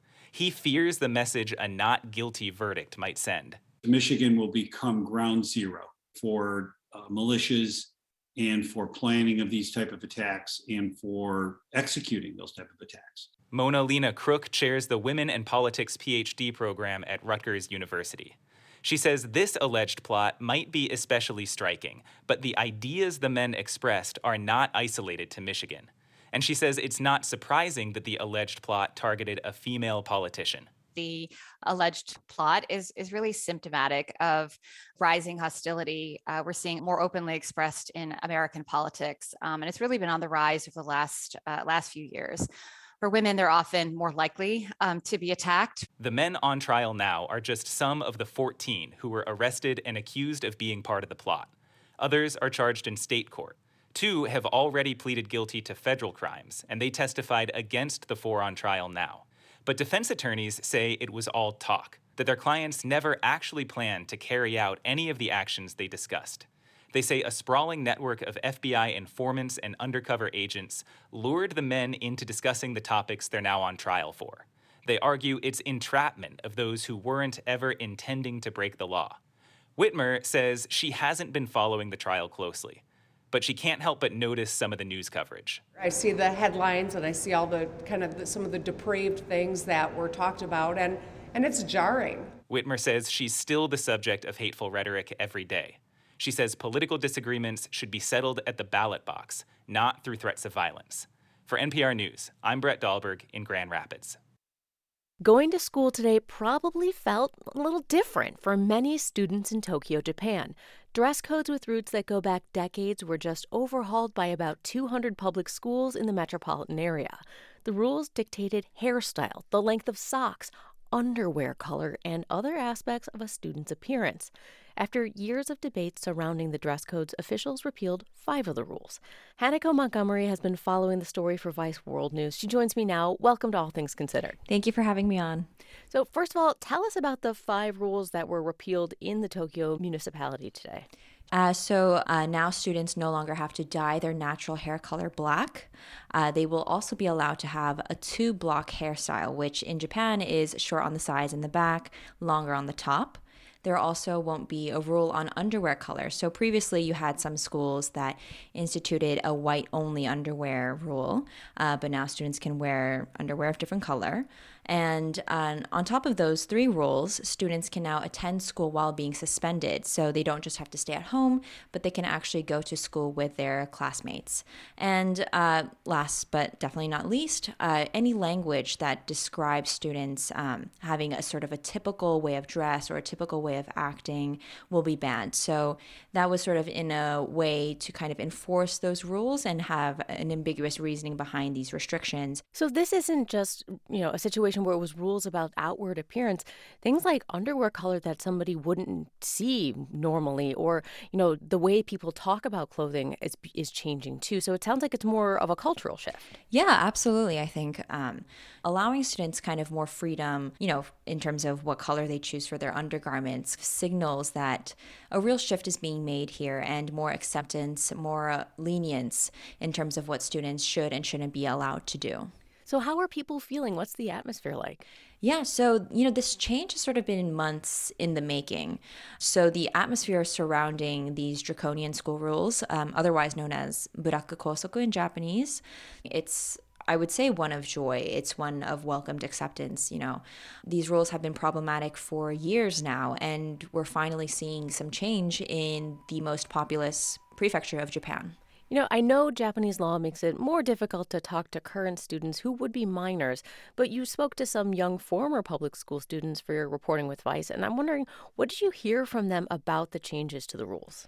Yeah, sure. So when I spoke to the former students of public high schools, they were so happy that these rules were being changed, largely because it's kind of baffling to hear the justification for some of these restrictions. I mean, to a student, it just sort of seems like an imposition on their freedom of expression, on their freedom of speech. So which is very important as a teenager. Yes, exactly. I mean, a school is where you kind of first understand your identity, right? Where you're exploring different things and you're seeing what really fits you. Mm-hmm. Some of the former students that I spoke to had attended private middle schools, and they recalled really strict regulations. So one student I spoke to, her bang length was restricted, or, some students had to tie their hair up into a ponytail. But then at some other institutions, you have banned ponytails because they could sexually excite male students because you can see the nape of their neck. So I'm wondering, why is this happening now? If this has been a part of the Japanese school system for decades, why is this change happening now? Yeah, so perhaps one of the biggest catalysts for change is a high school student in the southern Osaka prefecture of Japan sued her school in 2017 for mental distress.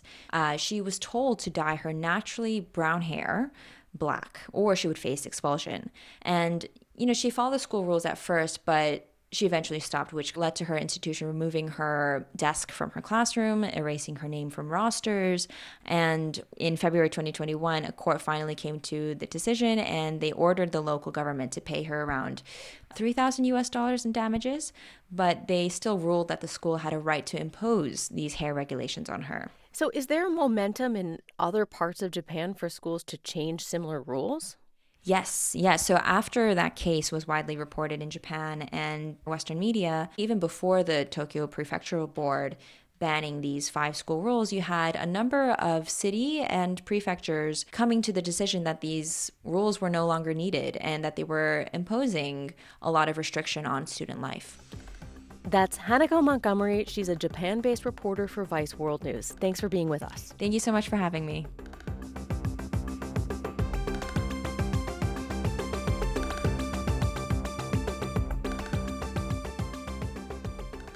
For a sense of one community's plans for this Ramadan, we hear from Minneapolis, which has been working to be more inclusive of Muslim residents. Listen to that story tomorrow morning on Weekend Edition, on your radio or on your smart speaker.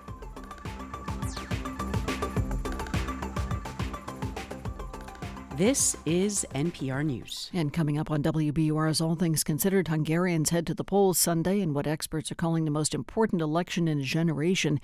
The authoritarian Prime Minister Viktor Orban, sometimes called Victator, is hoping for a 4th consecutive term. Clouds went out in the evening and for the first part of tonight, then clearing skies overnight, leading to a bright day tomorrow. Lots of sunshine, highs in the mid-50s. Sunday should be cloudy with a chance of afternoon showers, highs just about 50 degrees.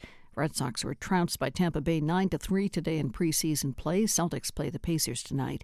Stay informed with all that's happening in the news. Go to WBUR.org, or if you have a smart speaker, ask it to play WBUR. We're funded by you, our listeners, and by Lauren Holleran with Gibson Sotheby's International Realty in Cambridge, real estate brokerage that is grounded in data and committed to thoughtful design. LaurenHolleran.com. I think that in many ways, whether or not Mariupol falls, it's not really the point. This brutal campaign has already sent a message to Ukraine and to the world, and especially, definitely, to the people of Mariupol about just how far Putin is willing to go. I'm Sabrina Tavernisi. That's today on The Daily from The New York Times. Tonight at 8 on WBUR.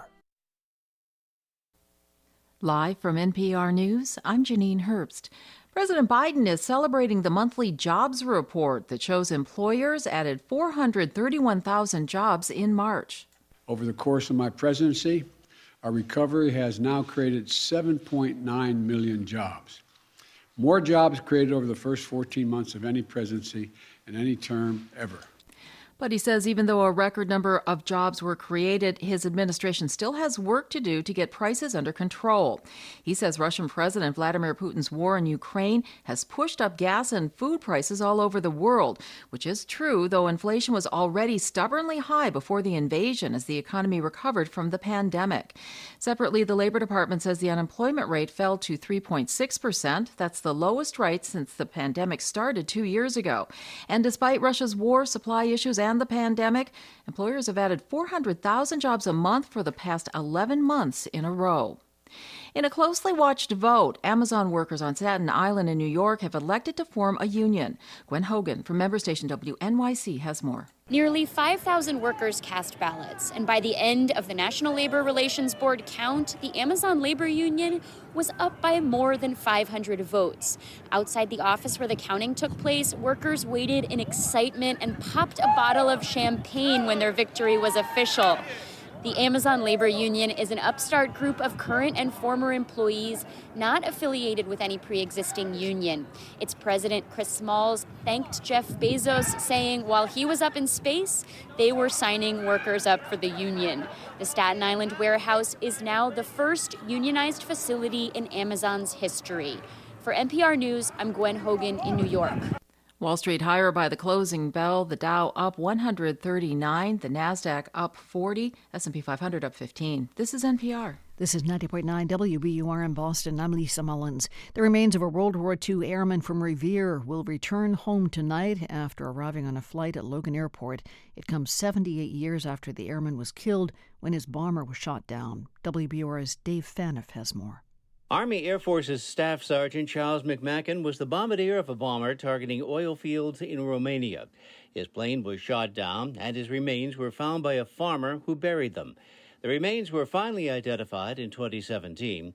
Revere Mayor Brian Arrigo says McMacken's story gives us a chance to reflect on the values we hold dear as Americans. To think about a young man from the city of Revere who was nurtured in a tight-knit community, in a neighborhood, really rose to the occasion in some of our darkest hours, and then for him to be able to come back home is really so special. A procession will stop at Revere City Hall around 11 tonight for a ceremony honoring Sergeant McMacken. For 90.9 WBUR, I'm Dave Phaneuf. More changes in the works for the region's lobster fishermen. Beginning next year, lobster boats that operate in federal waters will be required to have tracking devices. Regulators voted this week to make the change. The devices will record the location of boats while fishing and provide regulators with a better idea of where lobsters are located. Massachusetts Governor Charlie Baker is considering whether to sign a spending bill that would include extending authorization for outdoor dining and takeout cocktails in restaurants in the state for one more year. State lawmakers sent the roughly $1.6 billion proposal to the governor yesterday. The package also directs millions to financial assistance for struggling renters and requires the state's pension board to divest from Russian companies. Roughly half the spending package will be covered by federal reimbursement. With about 8 months left in Charlie Baker's term, the chief of staff has announced she's leaving her job. Kristen Lepore has been with the administration since 2015, became chief of staff in 2017. She has not said what her next career move will be. Baker's senior advisor Tim Buckley will take over as the chief of staff. In the forecast, could have a little rain tonight, then partly cloudy skies, breezy, not too chilly, about 35 overnight. Tomorrow, generally sunny, highs near 52. Sunday should be on the gray side and damp, mostly cloudy, breezy. The chance of rain Sunday afternoon, highs around 50. 54 degrees now in Boston at 5:35. Support for NPR comes from this station and from Hiscox, committed to helping small businesses protect their dreams. Quotes and information on customized insurance for specific risks are available at hiscox.com. Hiscox, business insurance experts. And from Procter & Gamble, maker of Metamucil, a fiber supplement containing psyllium, a plant-based fiber for trapping and removing waste in the digestive system. Designed to be taken every day. More at metamucil.com. This is All Things Considered from NPR News. I'm Elsa Chang in Los Angeles. And I'm Kelsey Snell in Washington. America's population isn't growing as fast as it used to.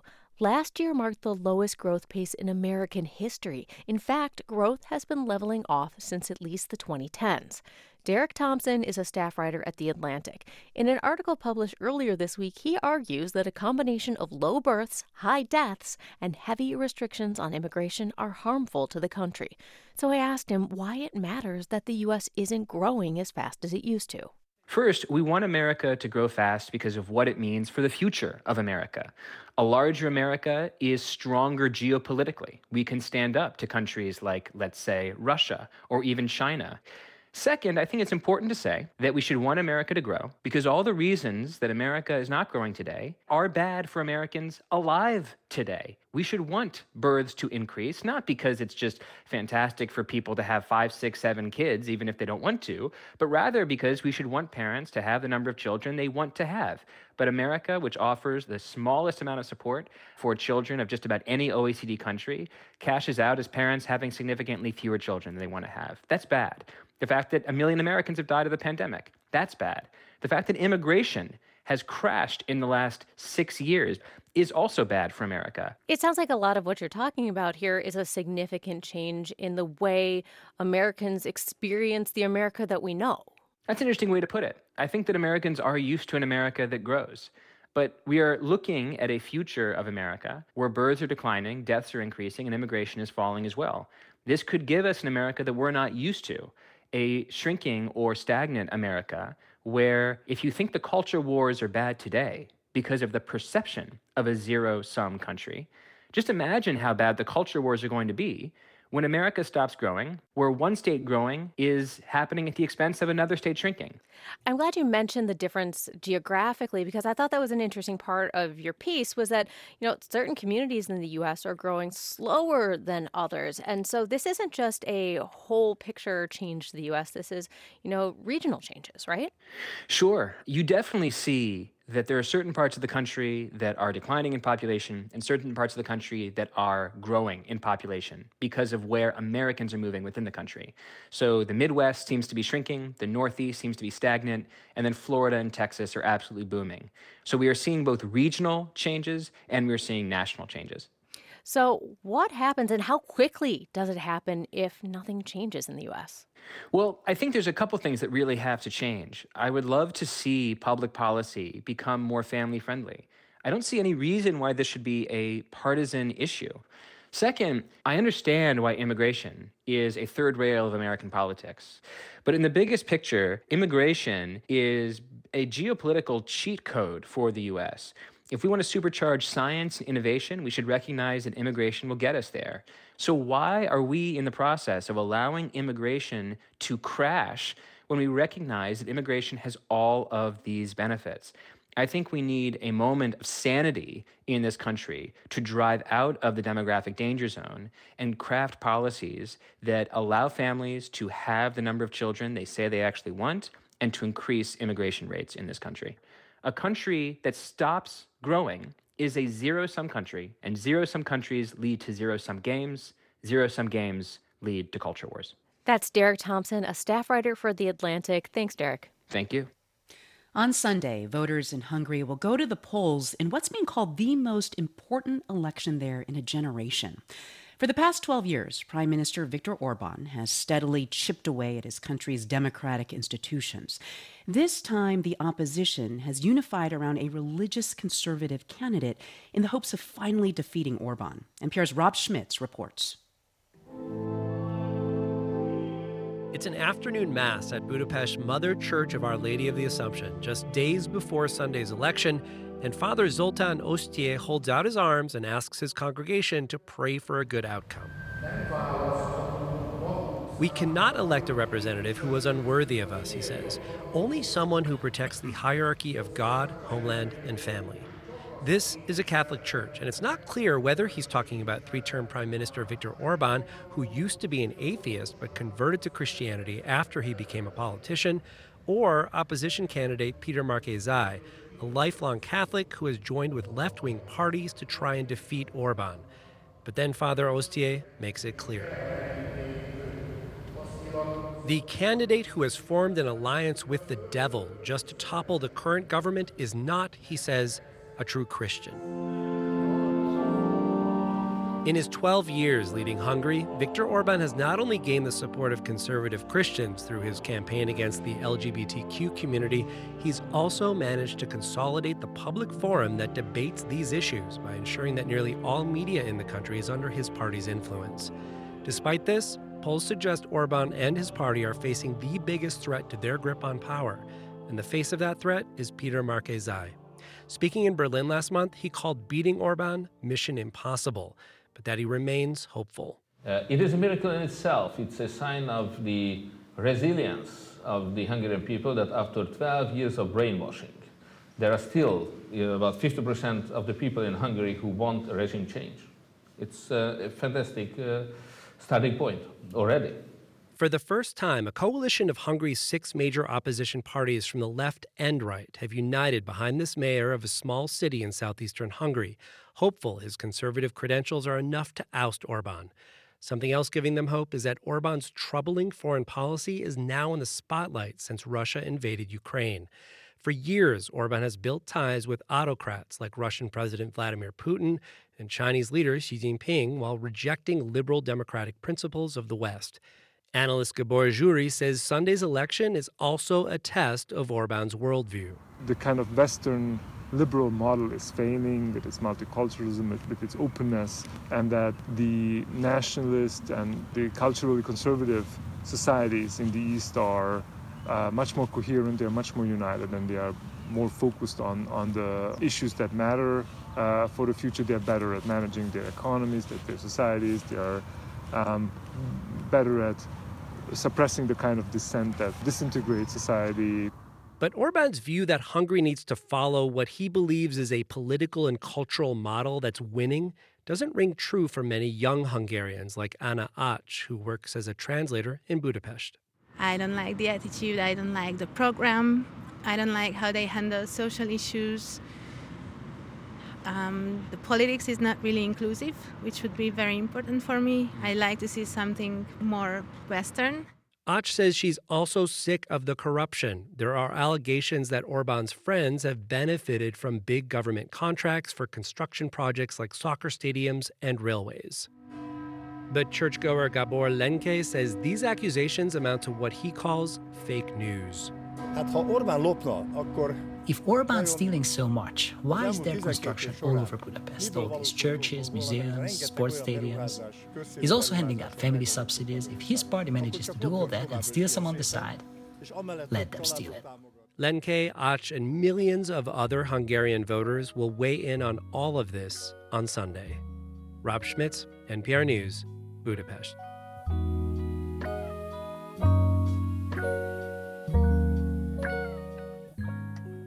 You're listening to All Things Considered from NPR News. Donald Trump's endorsement has been a golden ticket for many Republicans seeking to stand out in contested primaries. But after 2020, he's embraced more long-shot candidates and is seeking to oust incumbents that did not overturn his defeat. That brings risk for Republicans in states like Georgia, where Trump held a rally last weekend. Georgia Public Broadcasting's Stephen Fowler brings us more. Wow, that's a big crowd of people.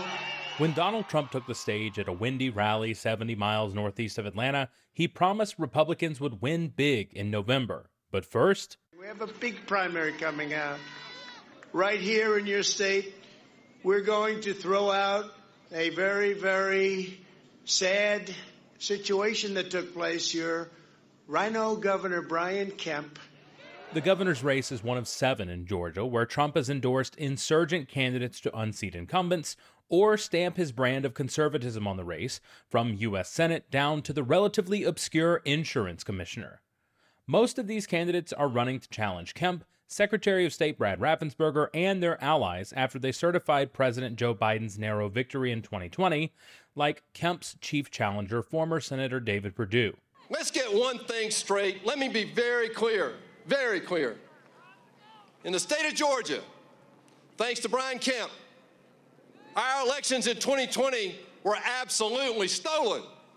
They were not, and were verified by 3 separate counts of the results. But unlike past elections, where Trump-endorsed candidates have more easily dispatched their opponents, this time, Georgia Republicans seem less sure. As governor, Brian Kemp's record on issues like abortion, voting laws, the COVID-19 pandemic, and the economy are about as conservative as it gets.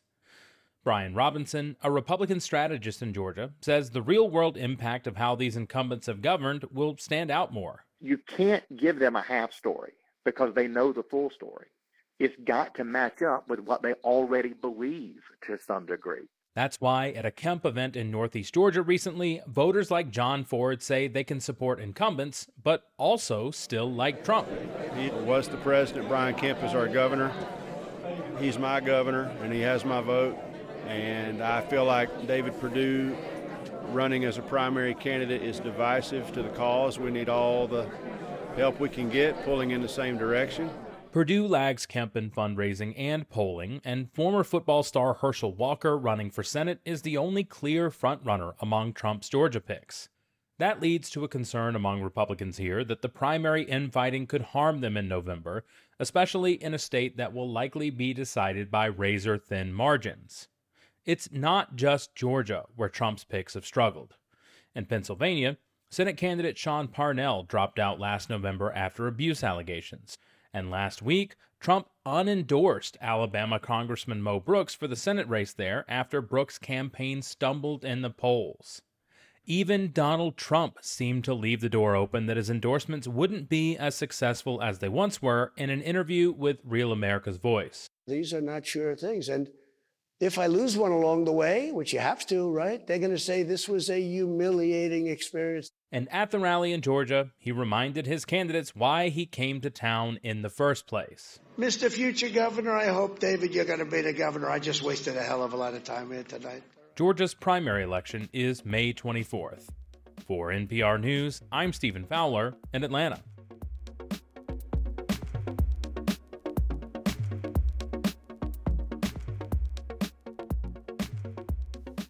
This is All Things Considered from NPR News. Coming up on WBUR, the founding members of Red Hot Chili Peppers talk about their new album. Red Sox were topped by Tampa Bay today in spring training play in Florida 9-3. Tonight, the Celtics and Indiana Pacers go at it at the Garden, 7:30 game time. It's 5:48.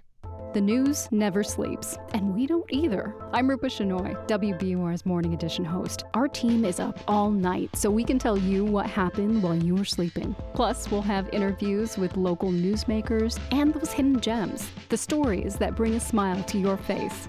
Join me weekdays for Morning Edition starting at 5 a.m. on 90.9 WBUR, Boston's NPR news station. Let's make mornings better. If you were in New England 25 years ago today, you might remember a storm that was no joke. Today marks 25 years since the April Fool's Day blizzard of 1997. It dumped 25 inches in Boston, 33 inches of snow in Worcester. The forecast for tonight, 34 inches of snow. Nope, just joking. Partly cloudy tonight, down around 35. Tomorrow, sunny in the low 50s. Sunday, cloudy, damp, right about 50 degrees. 54 degrees now in Boston. This is WBUR. WBUR supporters include the Boston Philharmonic Orchestra. Benjamin Zander leads Mahler's Third Symphony with mezzo Susan Platts on April 8th. bostonphil.org. And Davis Malm, tax lawyers committed to your most taxing matters. Learn more at davismalm.com, DAVISMALM. Hey, this is Steve Inskeep. NPR News is dedicated to bearing witness to the war in Ukraine. Our journalists are on the ground bringing you the voices of people at the heart of the story. It's work that takes resources to do well and takes resources to do safely. It happens because of listeners who support this NPR station. Here's how to give. Call 1-800-909-9287 or go to WBUR.org. This is All Things Considered from NPR News. I'm Elsa Chang. And I'm Ari Shapiro. Anthony Kiedis and Flea have known each other since they were in high school. Today, they're both in their late 50s. In the decades that they've been friends, they've won 6 Grammy Awards, been inducted into the Rock and Roll Hall of Fame, and they just got a star on Hollywood Boulevard as lead singer and bassist of the Red Hot Chili Peppers. In 1990, when we were rehearsing at the Alleyway Rehearsal Studios in North Hollywood next to a grimy, greasy hamburger stand, and these young shirtless boys were so raw and powerful on this little tweaker stage in the valley.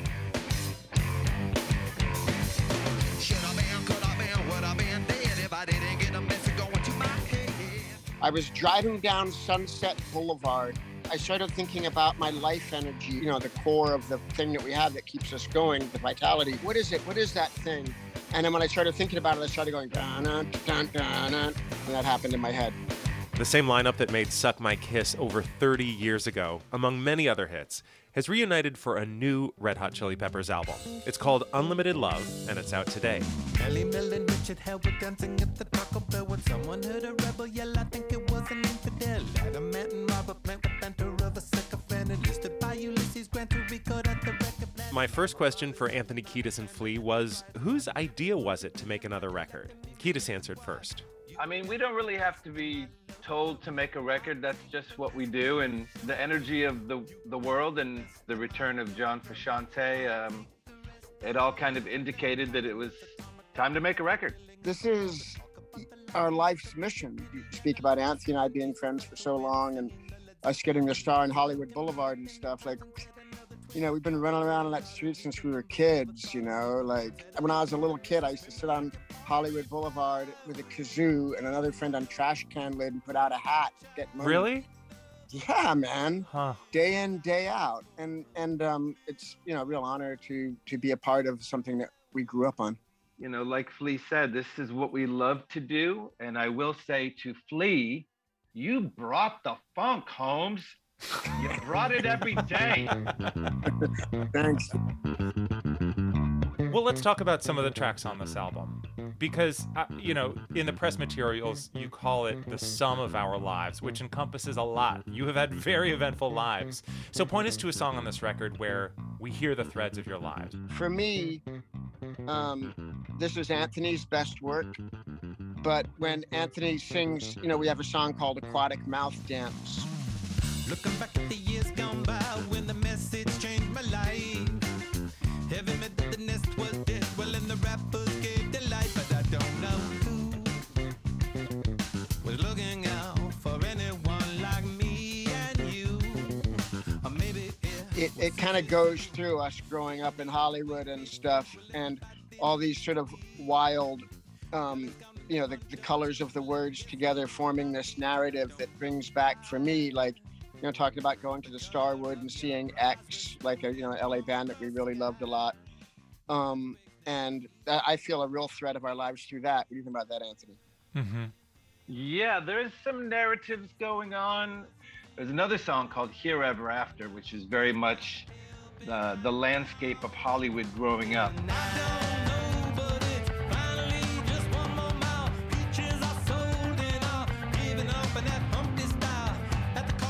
Interestingly enough, I didn't get a lot of feedback from my brethren, lyrically speaking, until one day John was doing some guitar overdubs.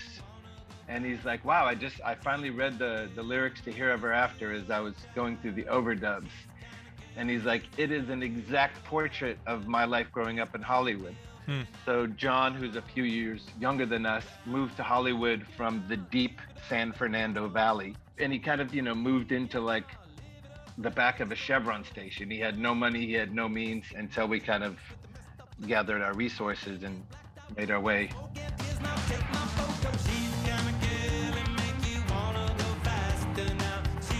When I listen to this track, I feel like I could be putting a CD into my CD player in high school, in the bedroom where I grew up. Like, how do you think about being true to the sound that Red Hot Chili Peppers is known for, in tension with the evolution that happens in any artist's life? Yeah, to me, those ideas are not really in conflict. It's like you're loyal to the spirit that drives you, and you're loyal to, showing up on time to work it out with the boys, and you're loyal to paying attention to everything around you. And part of being in the Red Hot Chili Peppers has always been, we're open to anything. Everything we've ever done, every lesson we've ever learned, musical and otherwise, is part of who we are. Every progression that we've had as artists is always because we're just trying to get better.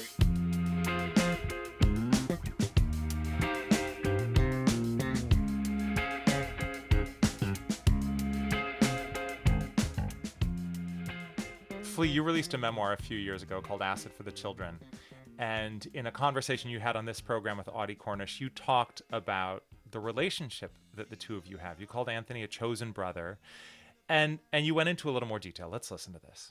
We push each other's buttons in ways that are almost like, when you have a troubled relationship with parents, even as adults, and, you get together for Thanksgiving and they say one thing that might seem innocuous to someone who's not, familiar with the relationship, but to you it crushes your heart and sends you into a raw, vulnerable frenzy.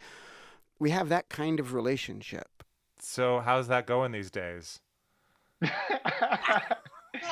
He's not wrong. I mean, he's not wrong when he says that, but I think, the difference is the chosen part. Like when you're with a family who's pushing your buttons, it's like you feel a little bit trapped. But we elected to have our buttons pushed, and sometimes it's unpleasant in the moment, but it's also this person in my life who really knows how to get under my skin. So maybe I should look a little closer at that. It's also very productive. It's like, it's a healthy, in a competitive sense, and I see that in many creative ensembles where, one person is able to bring something and the other person's like, that's pretty amazing. I better try to also bring something amazing. And at the end of the day, I think it is all love, and it just has many different faces. All love and ever evolving. Please evolving. I stopped like 20 years ago, but you got to know, Ari, like in about an hour, we're going to be at rehearsal, like, staring each other down. Anthony Kiedis and Flea, thank you so much for joining us today, and good luck with the tour. Thank you. Thank you for having us, Ari. A lazy rain am I.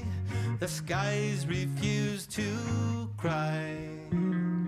Cremation takes its piece of your supply. The night is dressed like new. This is All Things Considered from NPR News. Support for NPR comes from this station and from Proven Winners Color Choice, offering flowering shrubs and evergreens to help gardeners express their creativity outdoors at garden centers nationwide. ProvenWinnersColorChoice.com/NPR. From Workday, an enterprise management cloud focused on providing organizations with a system to continuously plan for all what-if scenarios. Workday, the finance, HR, and planning system for a changing world.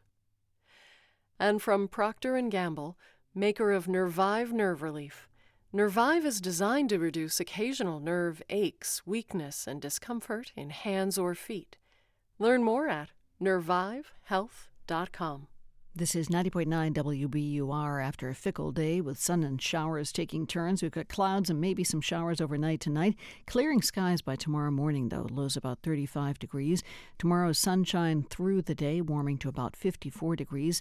Then for Sunday, some showers during the afternoon. Clouds pretty much all day long Sunday. Highs right about 50. Tonight, the Celtics and Indiana Pacers go at it at the Garden, 7:30 game time. Tampa Bay topped the Red Sox today in spring training play in Florida, 9-3. We are funded by you, our listeners, and by Chevalier Theatre in Medford Square, presenting The Piano Guys, Tuesday, September 13th. Tickets and info at chevaliertheatre.com. I'm senior business reporter Zeninjor Enwameka, and this is 90.9 WBUR FM Boston, 92.7 WBUA Tisbury, and 89.1 WBUH Brewster. Listen anytime with our app or at WBUR.org. WBUR, Boston's NPR news station.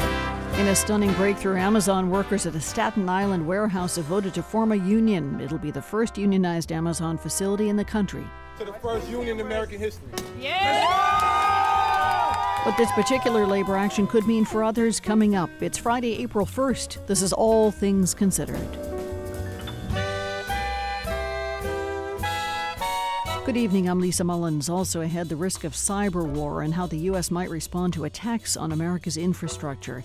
The author of a new novel, Let's Not Do That Again, says he draws inspiration from his time as a speechwriter as he explores political dynamics in families. And this evening on Marketplace, March saw big gains in the business services sector, from accountants to consultants. We'll take a look at the factors behind the job boom. It's 6:01 news headlines, and the positive numbers from Wall Street are coming up next.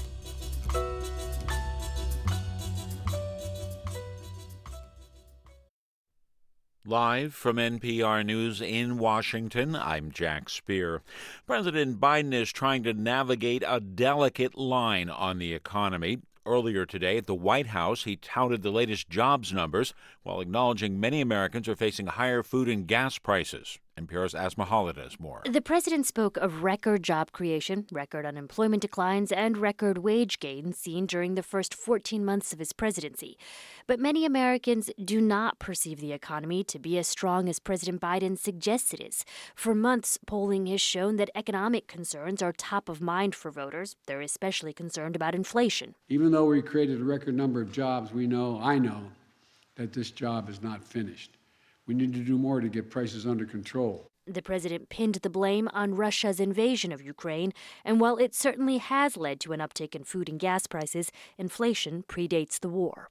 Asma Khalid, NPR News, the White House. Russia is now demanding foreign energy customers pay for supplies in rubles. But as NPR's Janica Kissis reports from Rzeszów, Poland, The country's saying no. Poland's largest state-owned gas company says Russia's Gazprom is legally bound to honor the contracts. But if Putin insists, there is a way to bypass his demand. Energy policy expert Agata Wosko-Strakota says countries can set up accounts at Gazprom's bank, which is not under sanctions. The bank exchanges the country's currency into rubles. So there is a trick to, be paid in rubles for Russia, but on the other hand, European companies could still be paying in currency that is agreed in their contracts. Poland has vowed to cut off all Russian fuel imports by the end of the year. Joanna Kikissis, NPR News, Rzeszów, Poland. The Department of Transportation is announcing new fuel economy standards for cars and light trucks. They're stricter year over year than the requirements the Trump administration had implemented.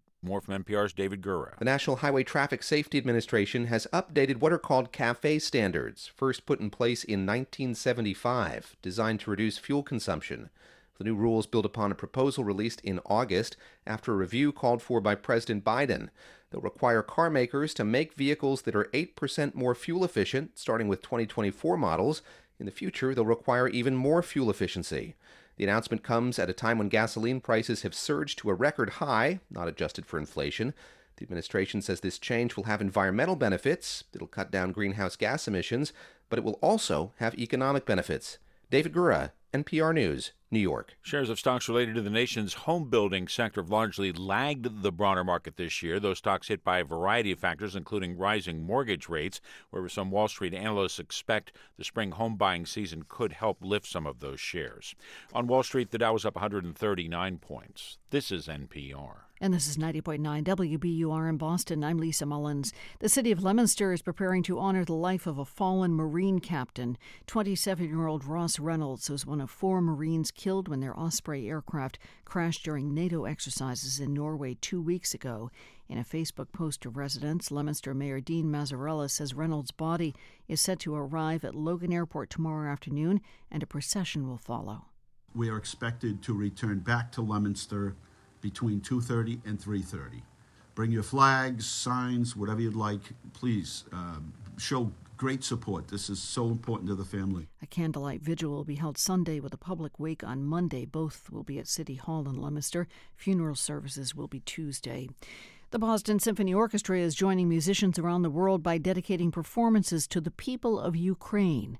WBUR's Andrea Shea has more. Audience members stood as the BSO and Tanglewood Festival Chorus began last night's concert with the Ukrainian national anthem.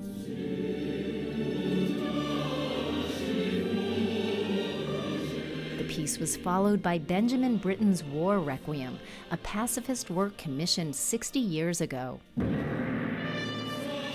The piece speaks to the horror and senselessness of war. Gail Samuel is the BSO's president and CEO. So I think really gave a moment for comfort, and in this moment, we hope, awareness. The musicians repeated their expressions of peace this afternoon at Symphony Hall and will again tomorrow night at 8 p.m. For 90.9 WBUR, I'm Andrea Shea. The city of Boston has new restrictions on protests that target private homes. Mayor Michelle Wu's office said today the mayor signed an ordinance yesterday to make the change. The new rules ban protests outside homes from 9 p.m. to 9 a.m.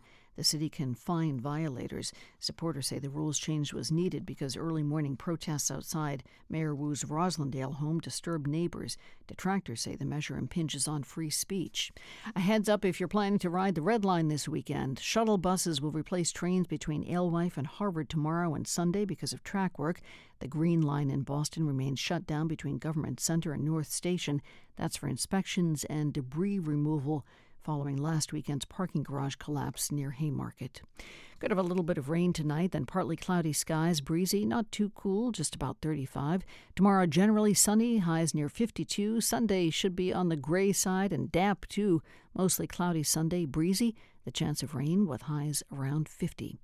54 degrees in Boston at 6:07. We're funded by you, our listeners, and by Carnegie Corporation of New York, supporting innovations in education, democratic engagement, and the advancement of international peace and security. More information is available online at carnegie.org. From NPR News, this is All Things Considered. I'm Elsa Chang in Los Angeles. And I'm Kelsey Snell in Washington. On Staten Island in New York, a historic win for an upstart union. ALU! ALU! ALU! Workers at a massive Amazon warehouse have voted to join the Amazon Labor Union. It's the first Amazon facility in the U.S. to unionize, and organizers vow it won't be the last. NPR's Andrea Hsu joins us now. Hi, Andrea. Hi. So let's start with just what makes this win so stunning. Well, no one expected this scrappy grassroots campaign to emerge victorious against the behemoth that is Amazon. You know, the Amazon Labor Union was not backed by traditional labor groups. It didn't have the kind of funding or organizing power that these campaigns often have. It was created by a warehouse supervisor named Chris Smalls after he was fired by Amazon 2 years ago, almost to this day. He had no union background. He raised money for the operation through GoFundMe. He spent many, many hours talking to workers at a bus stop, and Amazon executives were highly dismissive of him. So you can just imagine, after a vote that went for the union by a pretty big margin, we're talking more than 500 votes, he's having his moment. To the first union in American history. Yeah! That's him popping the champagne outside the National Labor Relations Board office where the votes were counted.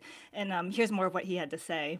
This right here, this is going to be the catalyst for the revolution. That's exactly what this is. Y'all just witnessed that.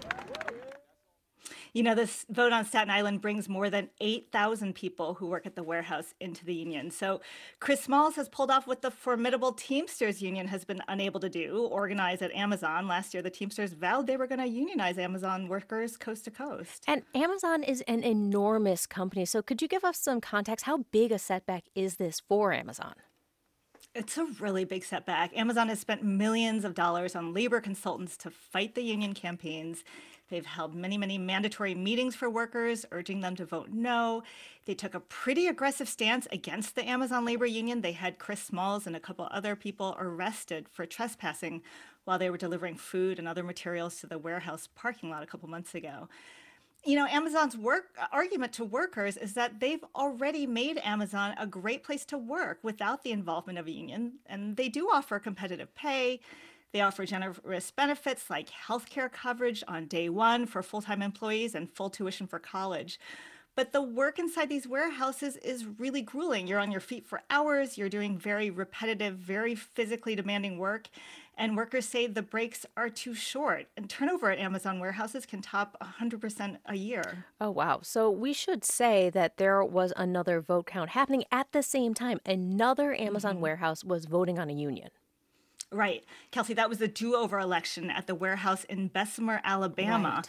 So last year, workers voted more than 2-1 against joining a well-established national union.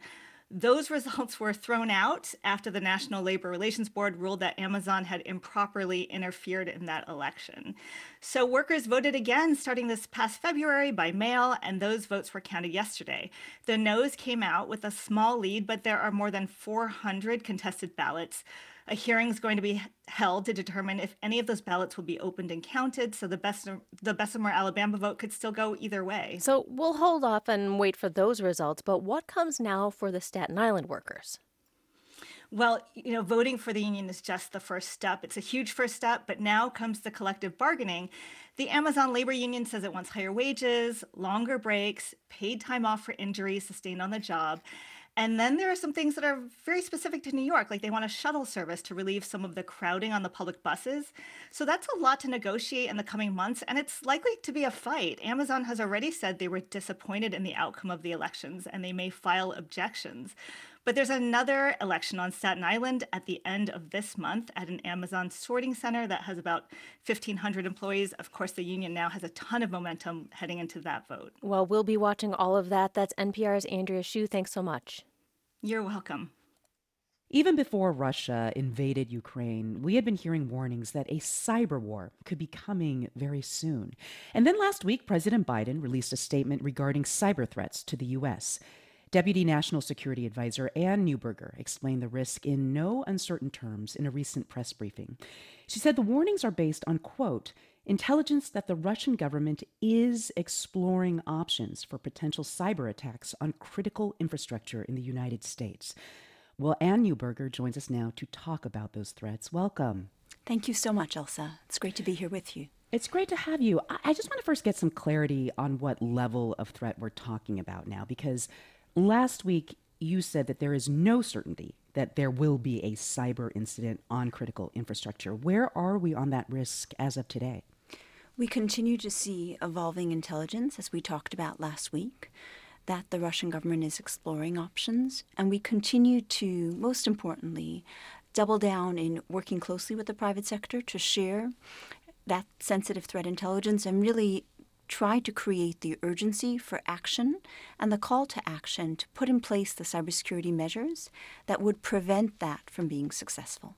Okay, well, I was wondering if you could give us maybe a concrete scenario, because this idea that there could be attacks on our basic infrastructure, it sounds pretty ominous.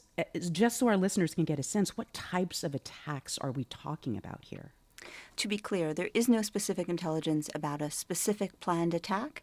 Okay. It is more that in the context of the current geopolitical environment, where there are heightened tensions, in the context where we've seen Russia conduct cyber attacks in Ukraine, we felt the need to share that information and to really encourage companies, particularly critical infrastructure owners and operators, to take the steps they can take to prevent that from being successful, Right. to lock those digital doors, as I've talked about. Right. I understand that you can't share intelligence that's talking about a specific attack that could be imminent now. You say that there's no such intelligence that reflects that. But could you paint us a picture, a scenario, a hypothetical of what a cyber attack could look like on basic infrastructure were it to happen here in the U.S.? Yes. So I'll use a ransomware example, a criminal example, because it's more about, as you said, the impact.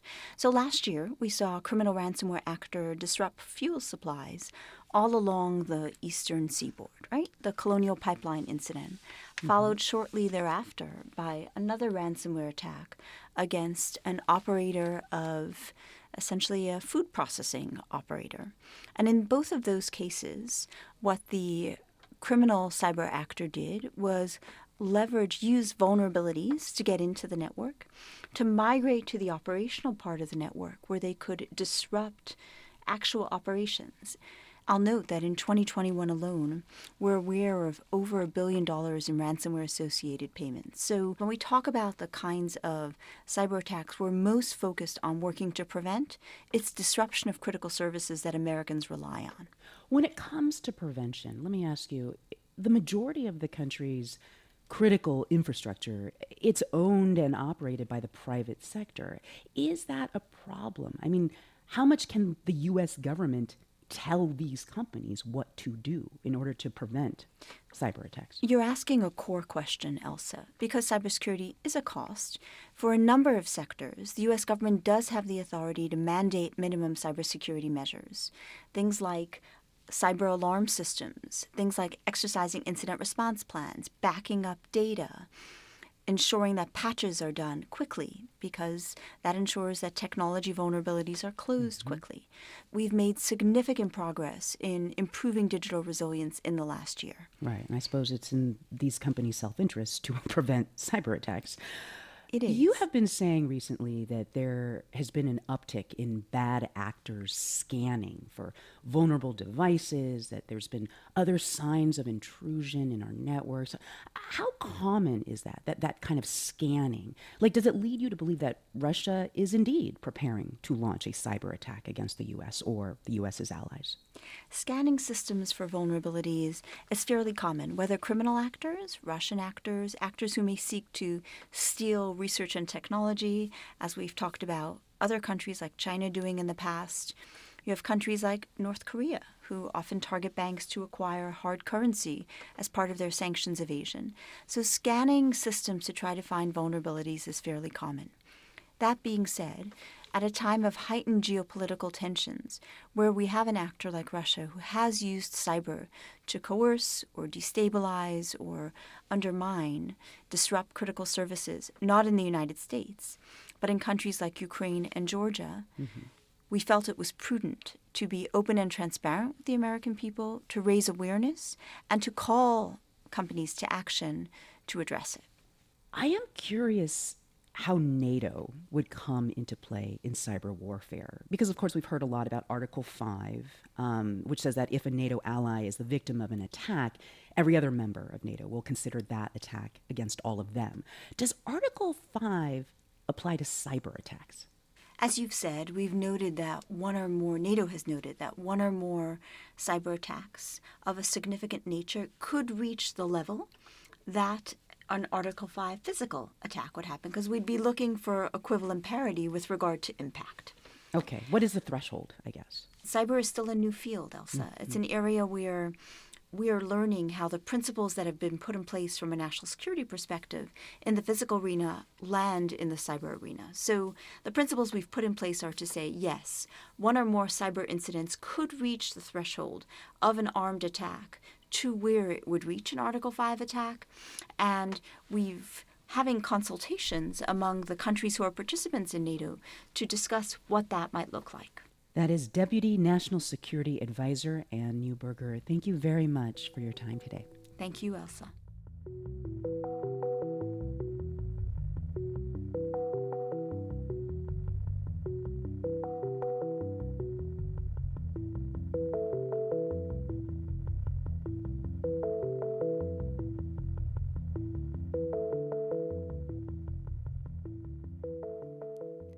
This is All Things Considered from NPR News. This is 90.9 WBUR in Boston. Wall Street has started up its second quarter up. The Dow rose 0.40%, 140 points, to close at 34,818.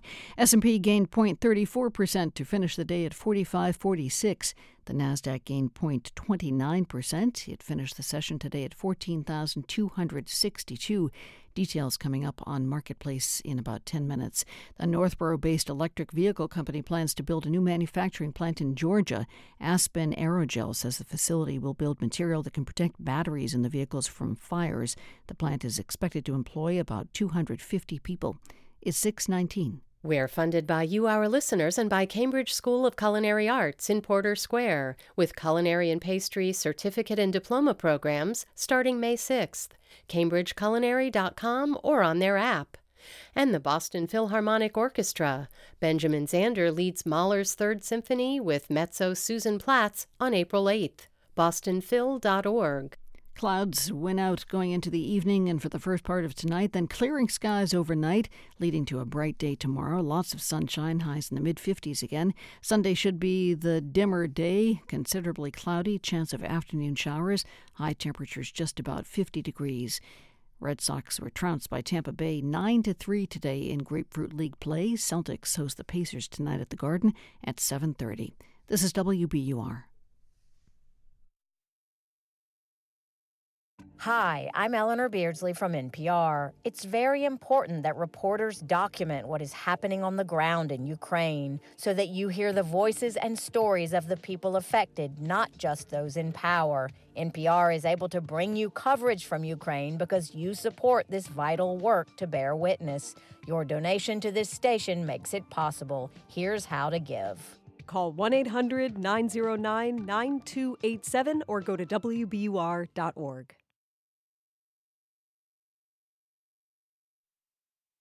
From NPR News, this is All Things Considered. I'm Elsa Chang. And I'm Kelsey Snell. What kind of person takes on the task of running for office, and who has supported them along the way? Well, a new novel, Let's Not Do That Again, focuses in on the family of Nancy Harrison, who's in the House and running for Senate. There's her always supportive son, Nick, and her kind of off-the-rails daughter, Greta. It's a story of family, drama, humor, and co-op living in Manhattan. The author is Grant Ginder, and he joins us now. Welcome. Hi, how are you? I'm great. Thanks for being here. Thank you for having me. So this is a very fun story. There's tension and family drama. And I have to say, I'm normally on Capitol Hill covering Congress. And this story made me think about the politics in our own families and the secrets we all carry. So I'm wondering, where did this story start for you? Was it a character, a moment? Where did you find these people? So I conceived the book around 2018 and finished it 3 years later in probably 2021. And during that time, I watched as our government, I think, was being threatened from, left, right, and center, be it by a president who was telling like Orwellian lies or this global pandemic that was straining our institutions. And I kind of became obsessed with this question of how far I or anyone for that matter would go to protect American democracy, which until this point was something that I had always just kind of taken for granted. So I took that question and I said, okay, so that's kind of this interesting macro question, but what has always really interested me are family dynamics, and particularly dysfunctional family dynamics. And so I thought, well, what if I give that question to this political family?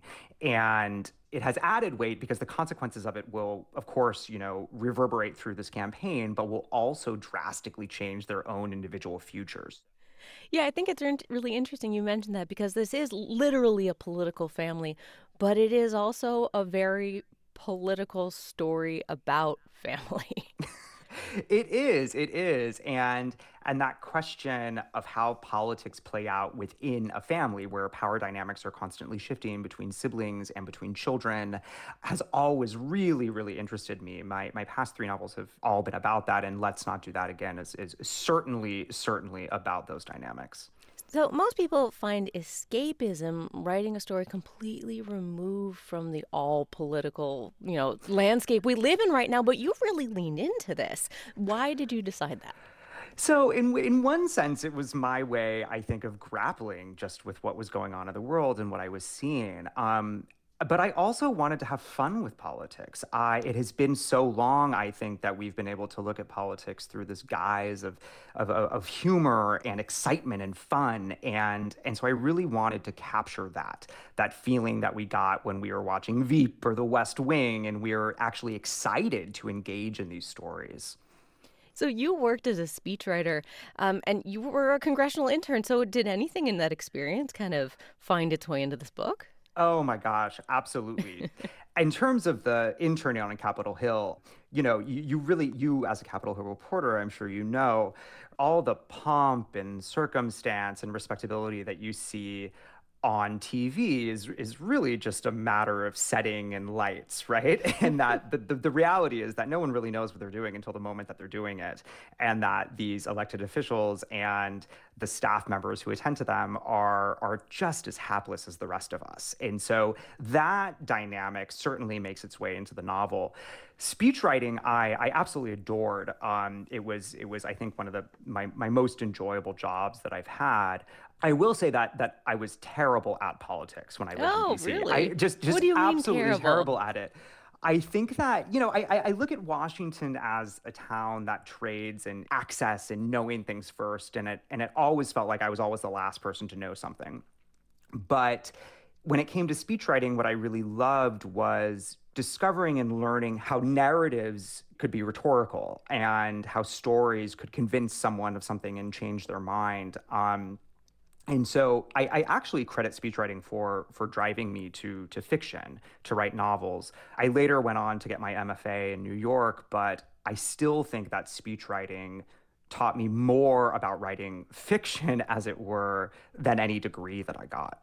I'm so glad you mentioned the idea of stories driving politics, because it seems like a big theme throughout this book is how personal stories and powerful loneliness and powerlessness can be in and of themselves political motivations, not to mention love. So I'm wondering how you were thinking about those things as you were writing.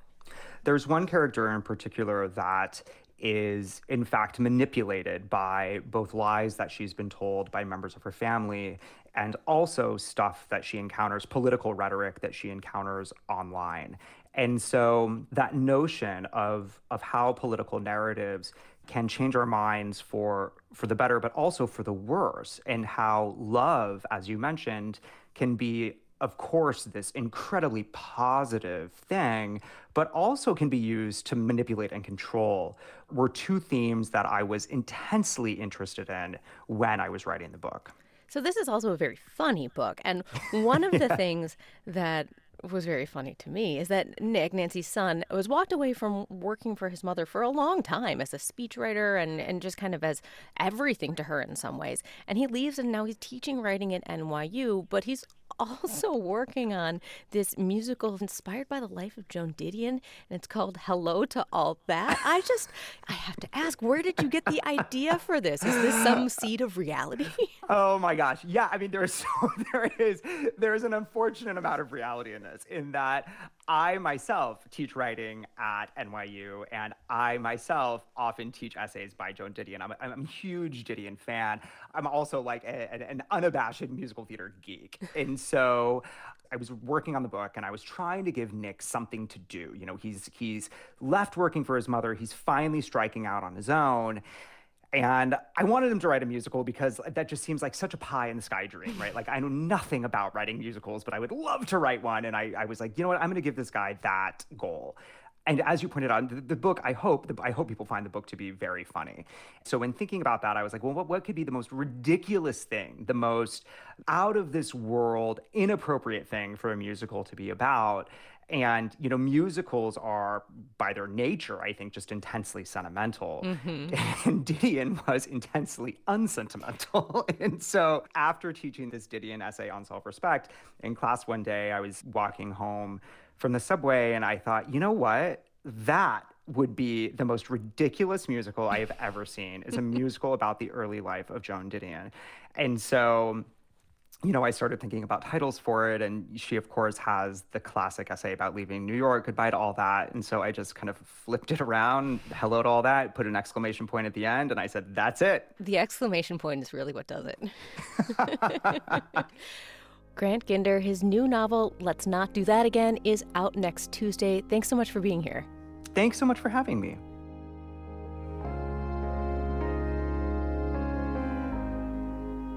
When Abigail Barlow and Emily Baer watched the Netflix series Bridgerton, they couldn't stop thinking about it.